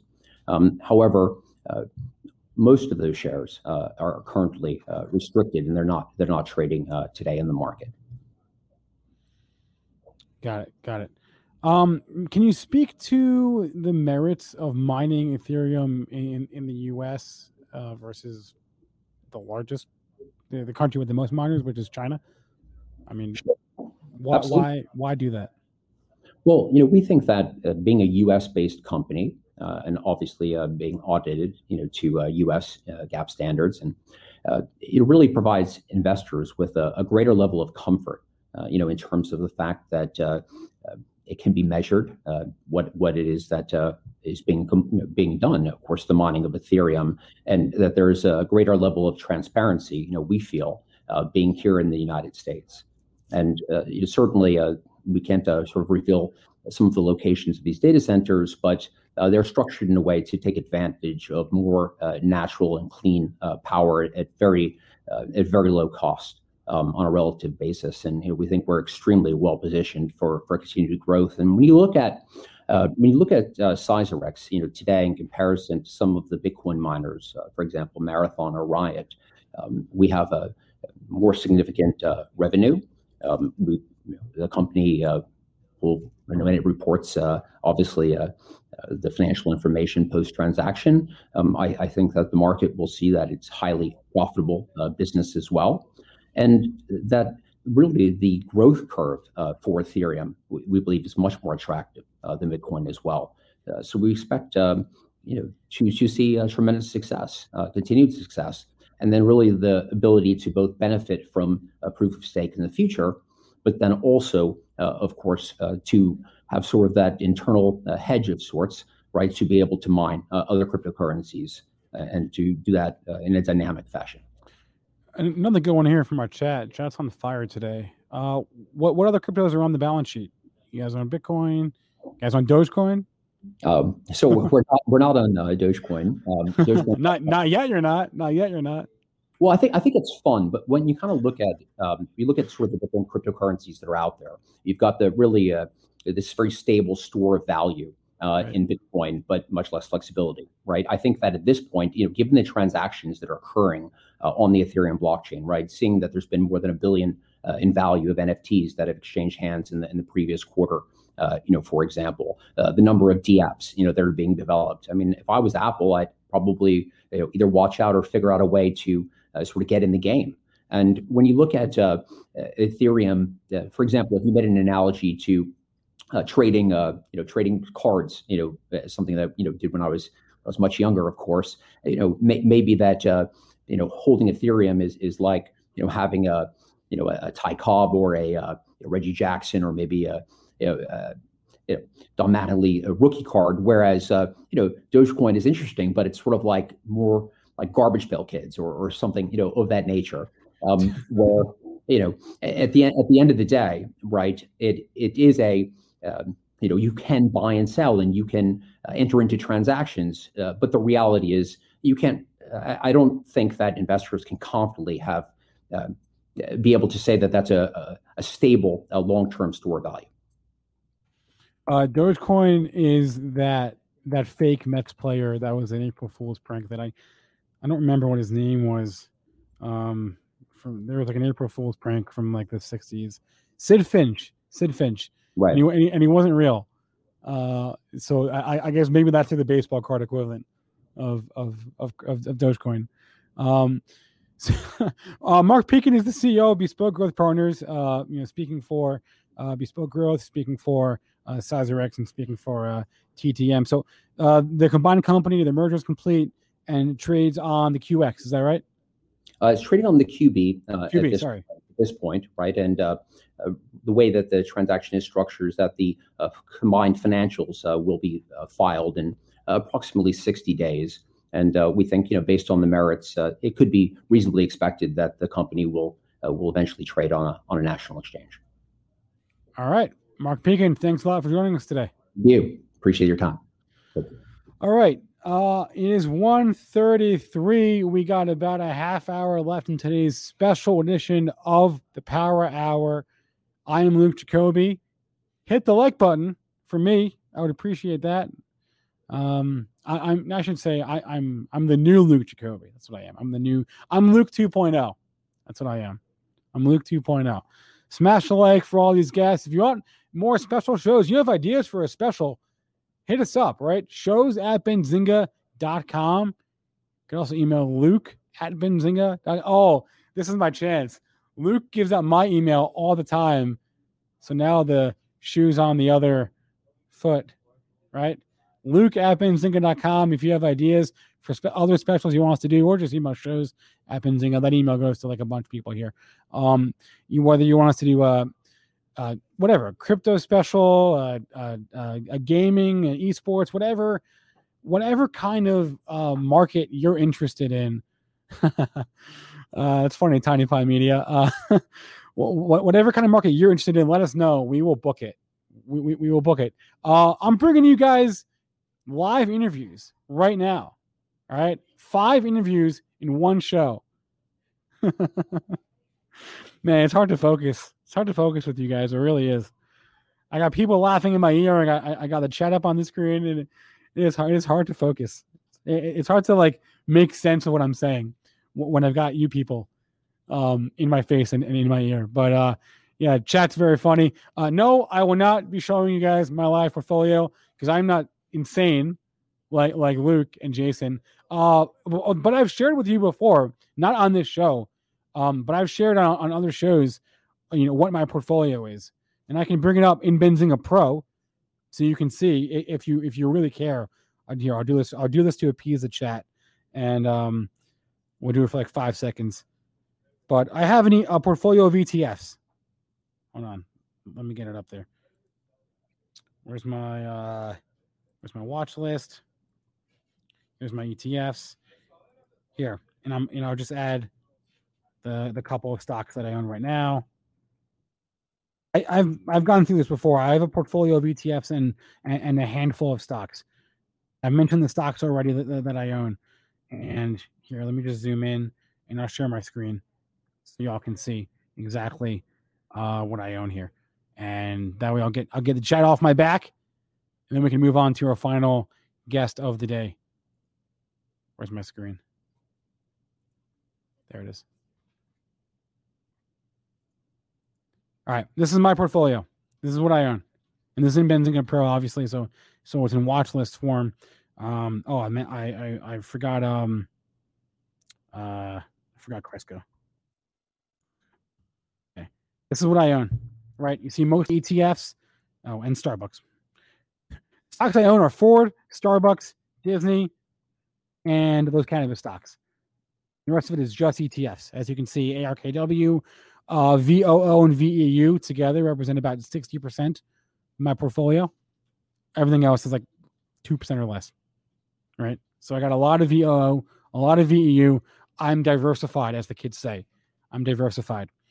The rest of this stuff is all very small slices, right? I got a very small slice of ESPO, ARKW, SRVR, which I happen to like a lot. It's breaking out. Actually, I did sell the SPCX is on there, but I sold that guy. That one sucked. That one sucked. So here, just do a piece of chat. This is what I own. There you go. Up on the screen. No, I don't own any Dogecoin. I own a little bit of Bitcoin. That's about it for my crypto exposure. Is I own Bitcoin and Bitcoin just on Coinbase. I don't own any Bitcoin assets like that. Okay, chat's happy. Jacob, dump ESPO and buy GMG. Well, maybe. I guess it depends on the outcome of this next conversation that I have with Brian Goodman, who actually is in the studio right now. He's in the background. I think I'll bring him on. This is the one I had no idea this was going to be the case. And he wasn't booked last intentionally, but or latest in the day intentionally. It was just what worked out for his schedule. But the chat's been clamoring. They've been all over this since the stream started today. They said, we want GMGI. We want Brian Goodman. We want Golden Matrix. So let's bring on Brian right now.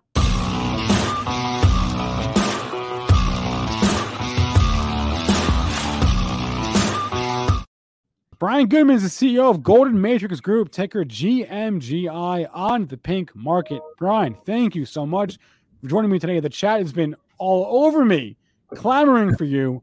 So you're here. You're here finally. I can get them off my back. Thank you.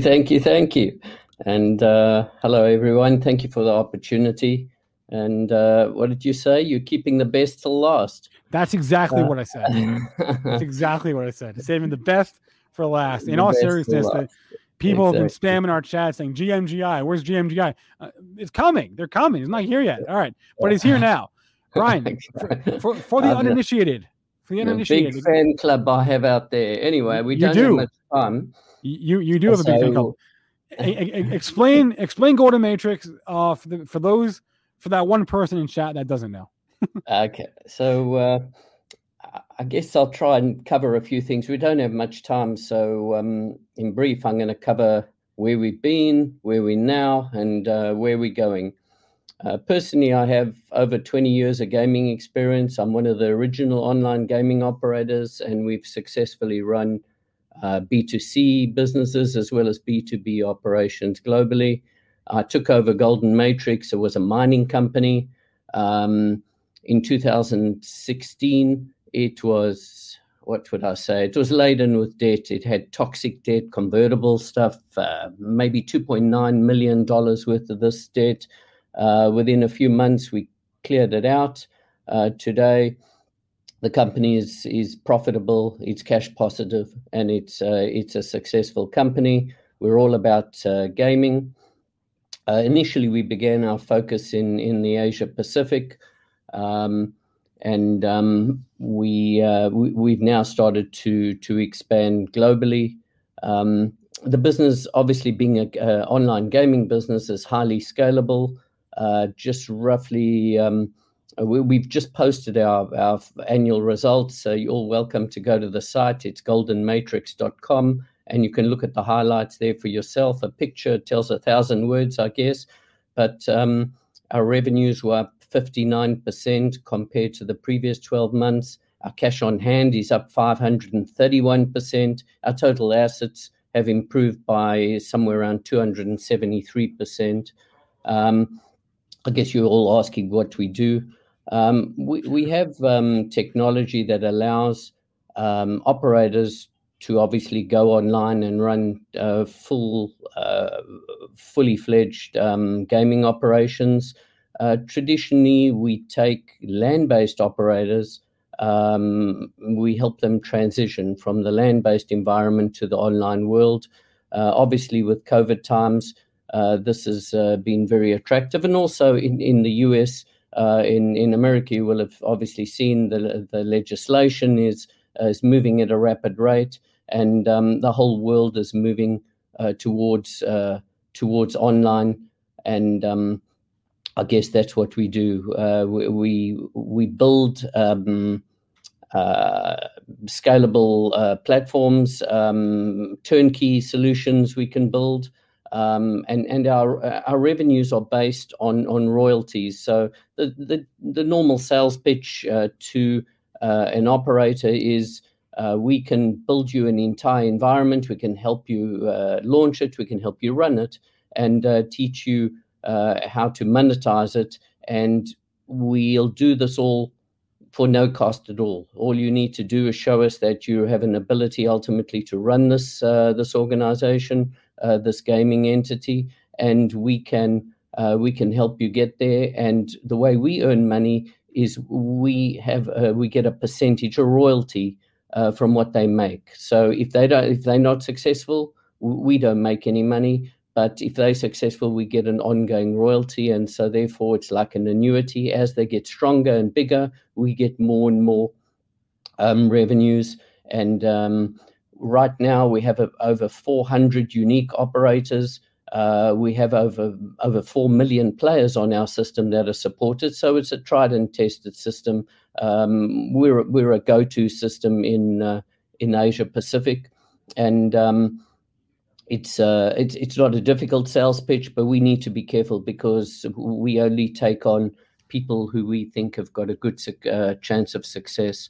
And that's pretty much what we've been doing, and we've been very successful at it. As mentioned, we're expanding our operations. We have our own gaming portfolio that's about to come to the US. It's a skill set of games, and it's a player-to-player a game which allows people to bet against each other playing esports. So effectively, you'd be paying Xbox or something along those lines. You would go online, look for somebody else who wants to play you, and place a bet against that person. We think it's going to be a very successful product in today's world, and so we have this portfolio that's being launched, and on top of that, we obviously we've told the market that we're going to be making some acquisitions. We have an application to move up to NASDAQ, which is pending. And these acquisitions that we're looking at are private companies, which will probably buy around 4 or 5 times multiple. Very important, obviously, 4 or 5 times multiple of profits. And then we'd flip them into our company. And obviously, as everybody knows, we would get somewhere around 20 or 30 times multiple, or hopefully flip it into 20 or 30 times multiple in our hands. All of these targeted acquisitions that we're looking at are profitable, cash positive, and accretive to our business. I'm glad you mentioned. There we have it. I'm glad you mentioned that, because the chat, that's like the one question the chat has pretty much is like, can you give us a ballpark or a timeline of when that could be happening, the uplisting? I wish I could, but we obviously can't. As everybody knows as well, that there's been a record number of SPACs coming to the market. It's I don't even know what the number was, but in the first few months of the year, there was a record number, and they just continue to come. The IPOs, and then there are people like us that are moving up. We qualify now under 2 criteria. Initially, we qualified in the net income standard, which is very unusual for companies these days. Most companies are burning money and losing money, and have gaming ideas that have no sense, make no sense. And ultimately, we believe we qualify in 2 scenarios, but like I say, we applied under the net income standard, and we easily qualify right now. So I can't really give you that answer, but I can tell you that we're hopeful that it'll be fairly soon. Can you explain like what is behind the growth? So I think the number that I read was like 4 or 5 straight quarters of revenue growth. Can you explain what's driven that? What segment of your business is it, or all of them? Yeah, so effectively, like I say, we actually have a wait list of operators wanting to go online. We build them the environment, we help them, and then we launch them in the initial stages.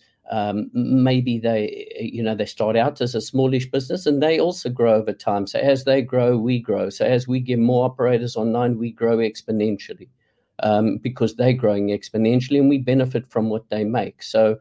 It's the business model that gives us that massive growth quarter on quarter in revenues, and as I just mentioned, and also it's a highly scalable business. So it's not as if we're a land-based operation. We get more premises, employ more people.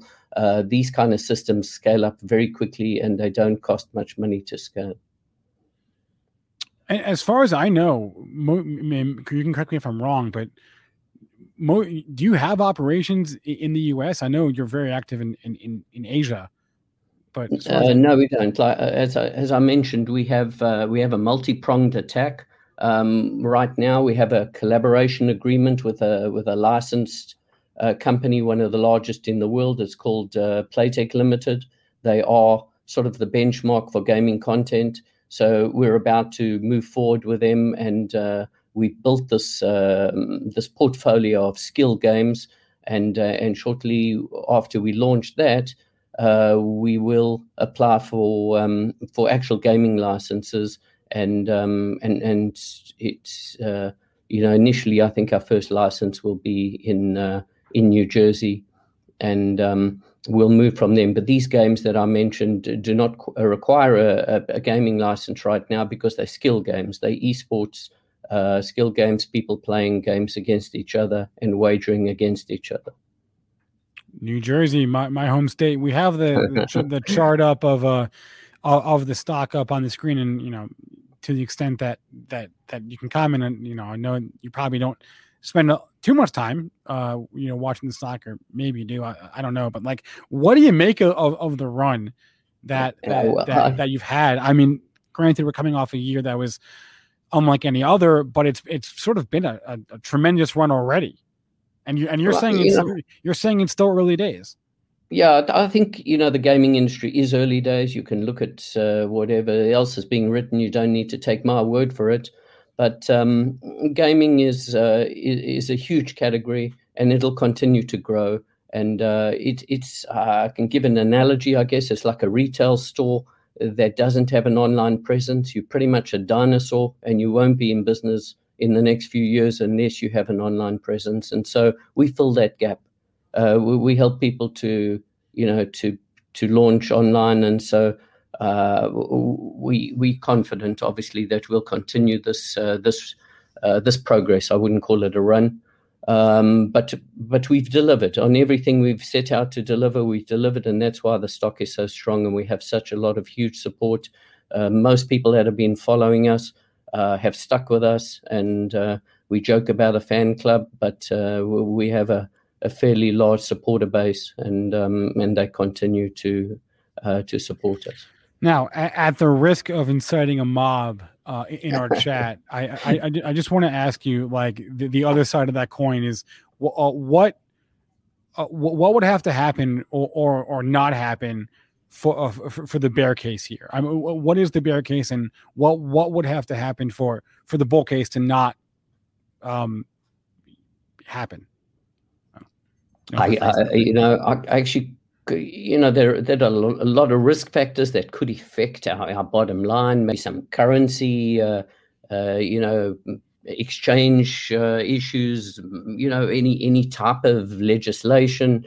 But at the end of the day, you'd have to go through and read our reports as to these risk factors. But we're confident. I mean, you can go out there and see. And like I said, there are hundreds of these gaming companies that claim they're going to send people to Mars and the moon and set records. But we don't come from that world. We're a real gaming operator. We generate real revenues, and we've shown people that we're here to create or generate profits and revenues and cash positive. And we're cash positive. We don't.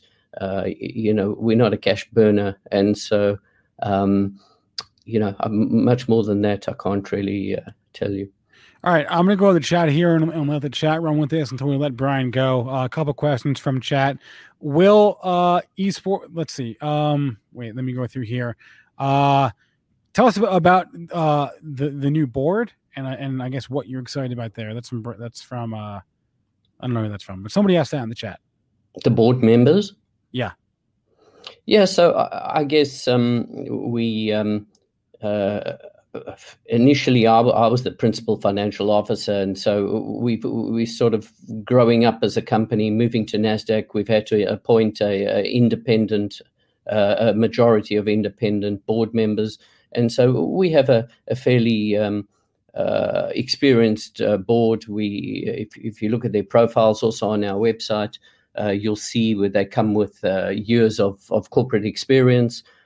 In accounting as well as in legal matters, and we have a person who's one of the most, I guess, one of the most respected gaming people in the world as well, maybe 30 years of experience, called Aaron Johnson, and he'll bring, I guess, relationships and acquisition targets for us. And we've recently appointed a CFO who also comes with large amount of experience and also take a lot of, I guess, weight of what I have to do, and I can focus on the business rather than the SEC filings. If that's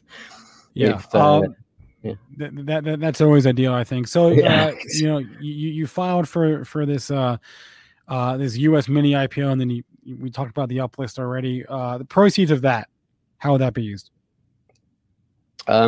Like I say, I mean, it's we have some targeted acquisitions, some smaller targets, and whilst we don't actually need the money, we've got a fairly large amount of money on our cash money on our balance sheet, and we continue to generate money. But it was an opportunity to raise a little bit more money so that we could be in a position to not only buy one of these targeted acquisitions, but maybe more. And then last question here, I'm going to ask this. This is from Mitch Mandel. Brian, where do you anticipate the greatest growth coming from? I guess I sort of already asked that, but maybe Mitch means like business segment or maybe market. You can interpret that how you will.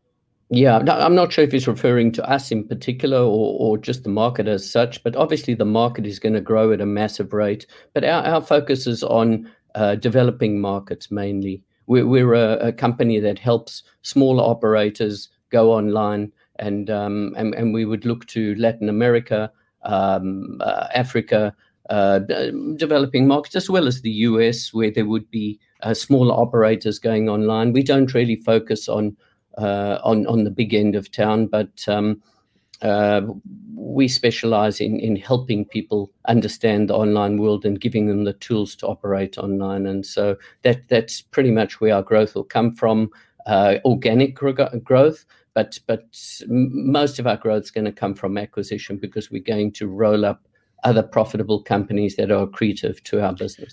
Okay, this is the last question. I guess I'm going to have to ask this of everybody I interview going forward, but will you allow crypto?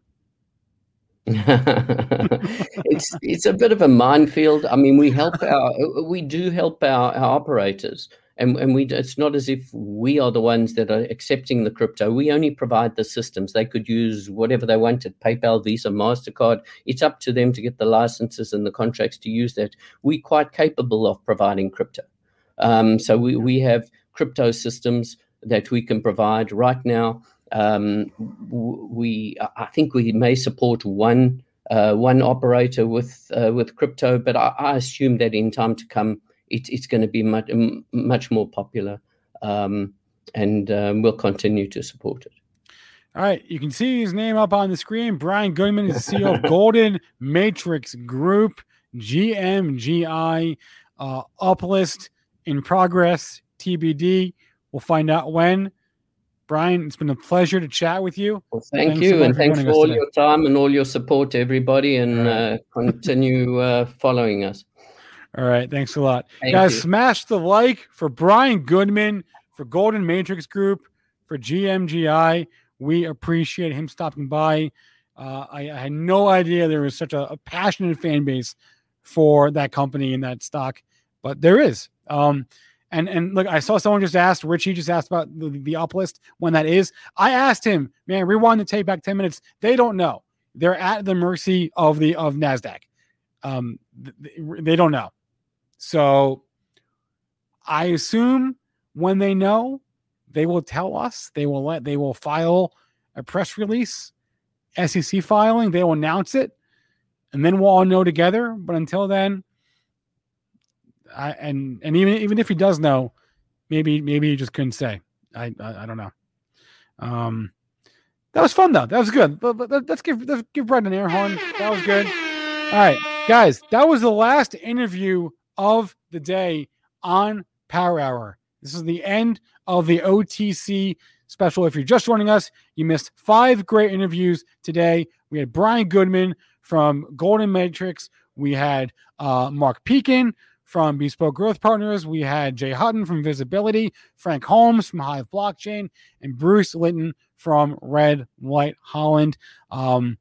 So rewind if you missed it. Smash the like for those guys. If you just joining and you're like, what happened to Luke? Where's Jason? The answer is they are both locked in my basement, and we'll be there until I say so. So, okay. Biotech Buzz is coming up next. We had no Biotech Buzz last week with Vivi, but she is back from vacation, and she's so excited. She's like, I know I usually come on at 2:30, but today I want to come on at 2 because I'm super hyped. I got a lot to get to. So Biotech Buzz is going to be up next. This stream will end, and it'll just redirect straight to that as long as the producers didn't screw that one up. Producer Rohan, producer AB, looking at you.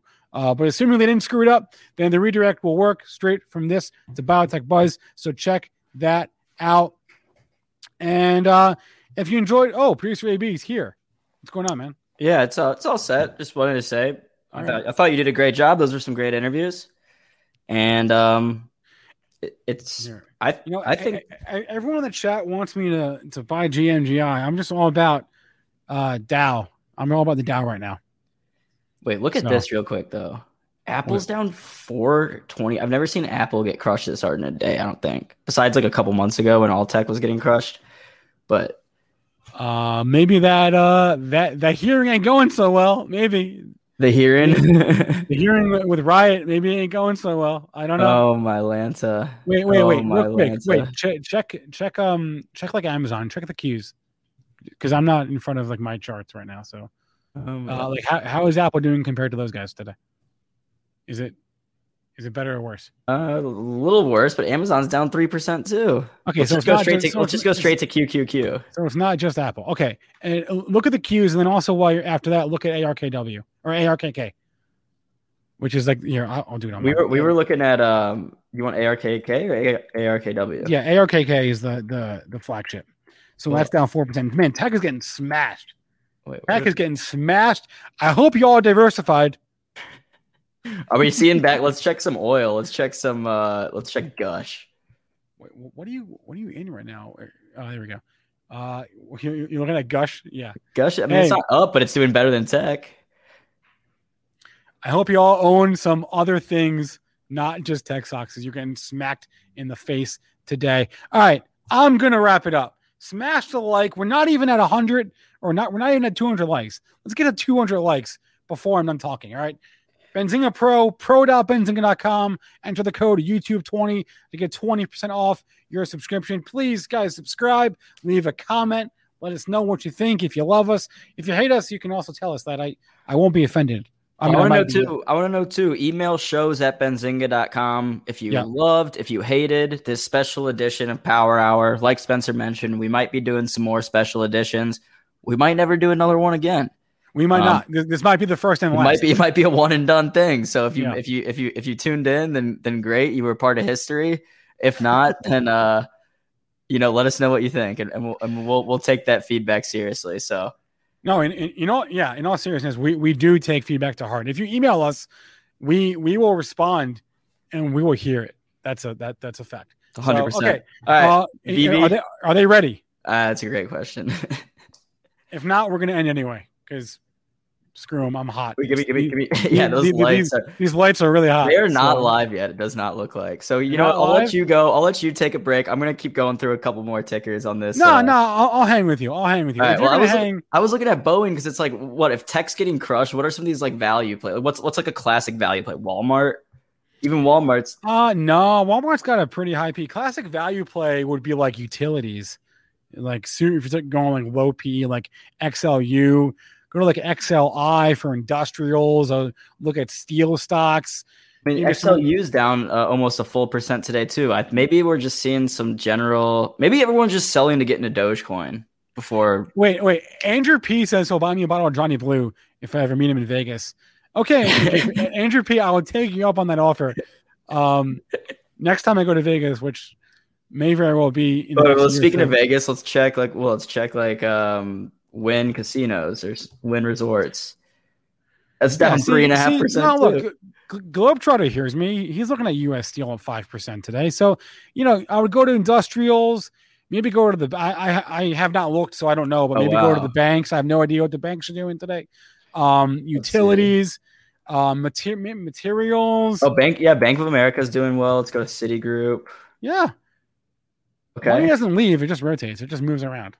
So the cyclical nature of markets. Wait, this person's name is Jake Luco. I didn't know if that was like someone trying to make a joke of. No, I also thought that Jake Lucobi. Jake Lucobi, are you real? Jake Lucobi. That's got to be like someone just making fun of. What would Luke's name? I don't think Jake Lucobi is real. I wish he was. Juke Lucobi. Yeah, maybe. Okay. Wait, what else? I'm going to my movers tool just to see what's up and what's down. Yeah, tech is getting pretty smashed. Hey, you guys saw my portfolio. I own some tech. I own ARKW. I own ESPO. Oh, Caterpillar's doing well. Oh, what about this? I said industrials. You don't listen. Kansas City Southern, the railroad. Ooh, dude, my watch list is literally all red today. Or not my watch list, my portfolio. My portfolio is all red today. All red, and I've got, some pretty basic stuff. Like I got VOO, I got VOO. I'm down across the board. Cannabis stocks, which have been on a bit of a run, are all getting smacked around. I own KWeb, that's down today. ESPO is down. UFO, the space ETF, that one's down. Wait, Spencer, you're the ETF guy. Is there a railroad ETF? I'm sure there is, but off the top of your head, do you know? Not a railroad specifically. There is an ETF that has the largest holdings are the railroads. I don't believe. Oh, rail. That's not. Oh no. Right. Okay. Well, it's over. Oh, it's got rails down 10% today. What is that? That's like a SPAC or something. It looks like. You could go to like. What's the transports? What's that? Is it IYT? I think so. Yeah. Yeah. IYT. I think there's a pretty decent portion of that in the railroads, but there's no railroad specific ETF. Good to know. Let's see what's going on with biotech. Are they still not? Nope. Nothing. Producer Rohan is maybe fired. TBD. I don't know. But in any case, this stream was set to redirect, so I'm not really worried about it. So I'm gonna hop. Producer AB, you've been very helpful, except for when you haven't been, but that's okay. Thanks everyone for hanging out with me for the past 2 hours and change. Appreciate that. I will see you back on the stream in an hour for the At the Close show, but I gotta drink some water. Yep. Prepare. That's a long episode. And sit down. And I want to sit down. All right, guys, I'm gonna hop. Producer AB, are you gonna end the stream or are you gonna just keep going? Yeah, I think let's end it and let's direct them to biotech and 200 likes. Let's get there. Vivi will be there. Let's get there. Oh, and also PSA, we are preparing a special show for when we hit 1,000 subscribers on YouTube. I will not disclose those details yet, but they're in progress. All right, y'all. Well, like I said, thank you for joining us for our first special edition of Power Hour. Might do more. And maybe last, who knows? I don't know. BetMGM has an unreal deal for sports fans in Virginia. Turn $5 into $150 instantly when you place your first wager at BetMGM. Simply download the BetMGM app and sign up using code Champion150. Then Place a $5 wager on any sport. You'll receive $150 in bonus bets, regardless of your wager's outcome. And if you think the fun stops there, the King of Sportsbooks has plenty of surprises in store. Check out daily promotions, same-game parlays, live bets, and so much more. Download the app in Virginia today and get $150 in bonus bets instantly from your first wager. Only at BetMGM. BetMGM and GameSense remind you to play responsibly. See BetMGM.com for terms. 21 plus only. Virginia only. New customer offer. Subject to eligibility requirements. Rewards are non-withdrawable bonus bets that expire in 7 days. Please gamble responsibly. Gambling problem? Call 1-800-GAMBLER. Promotional offer not available in Washington, D.C.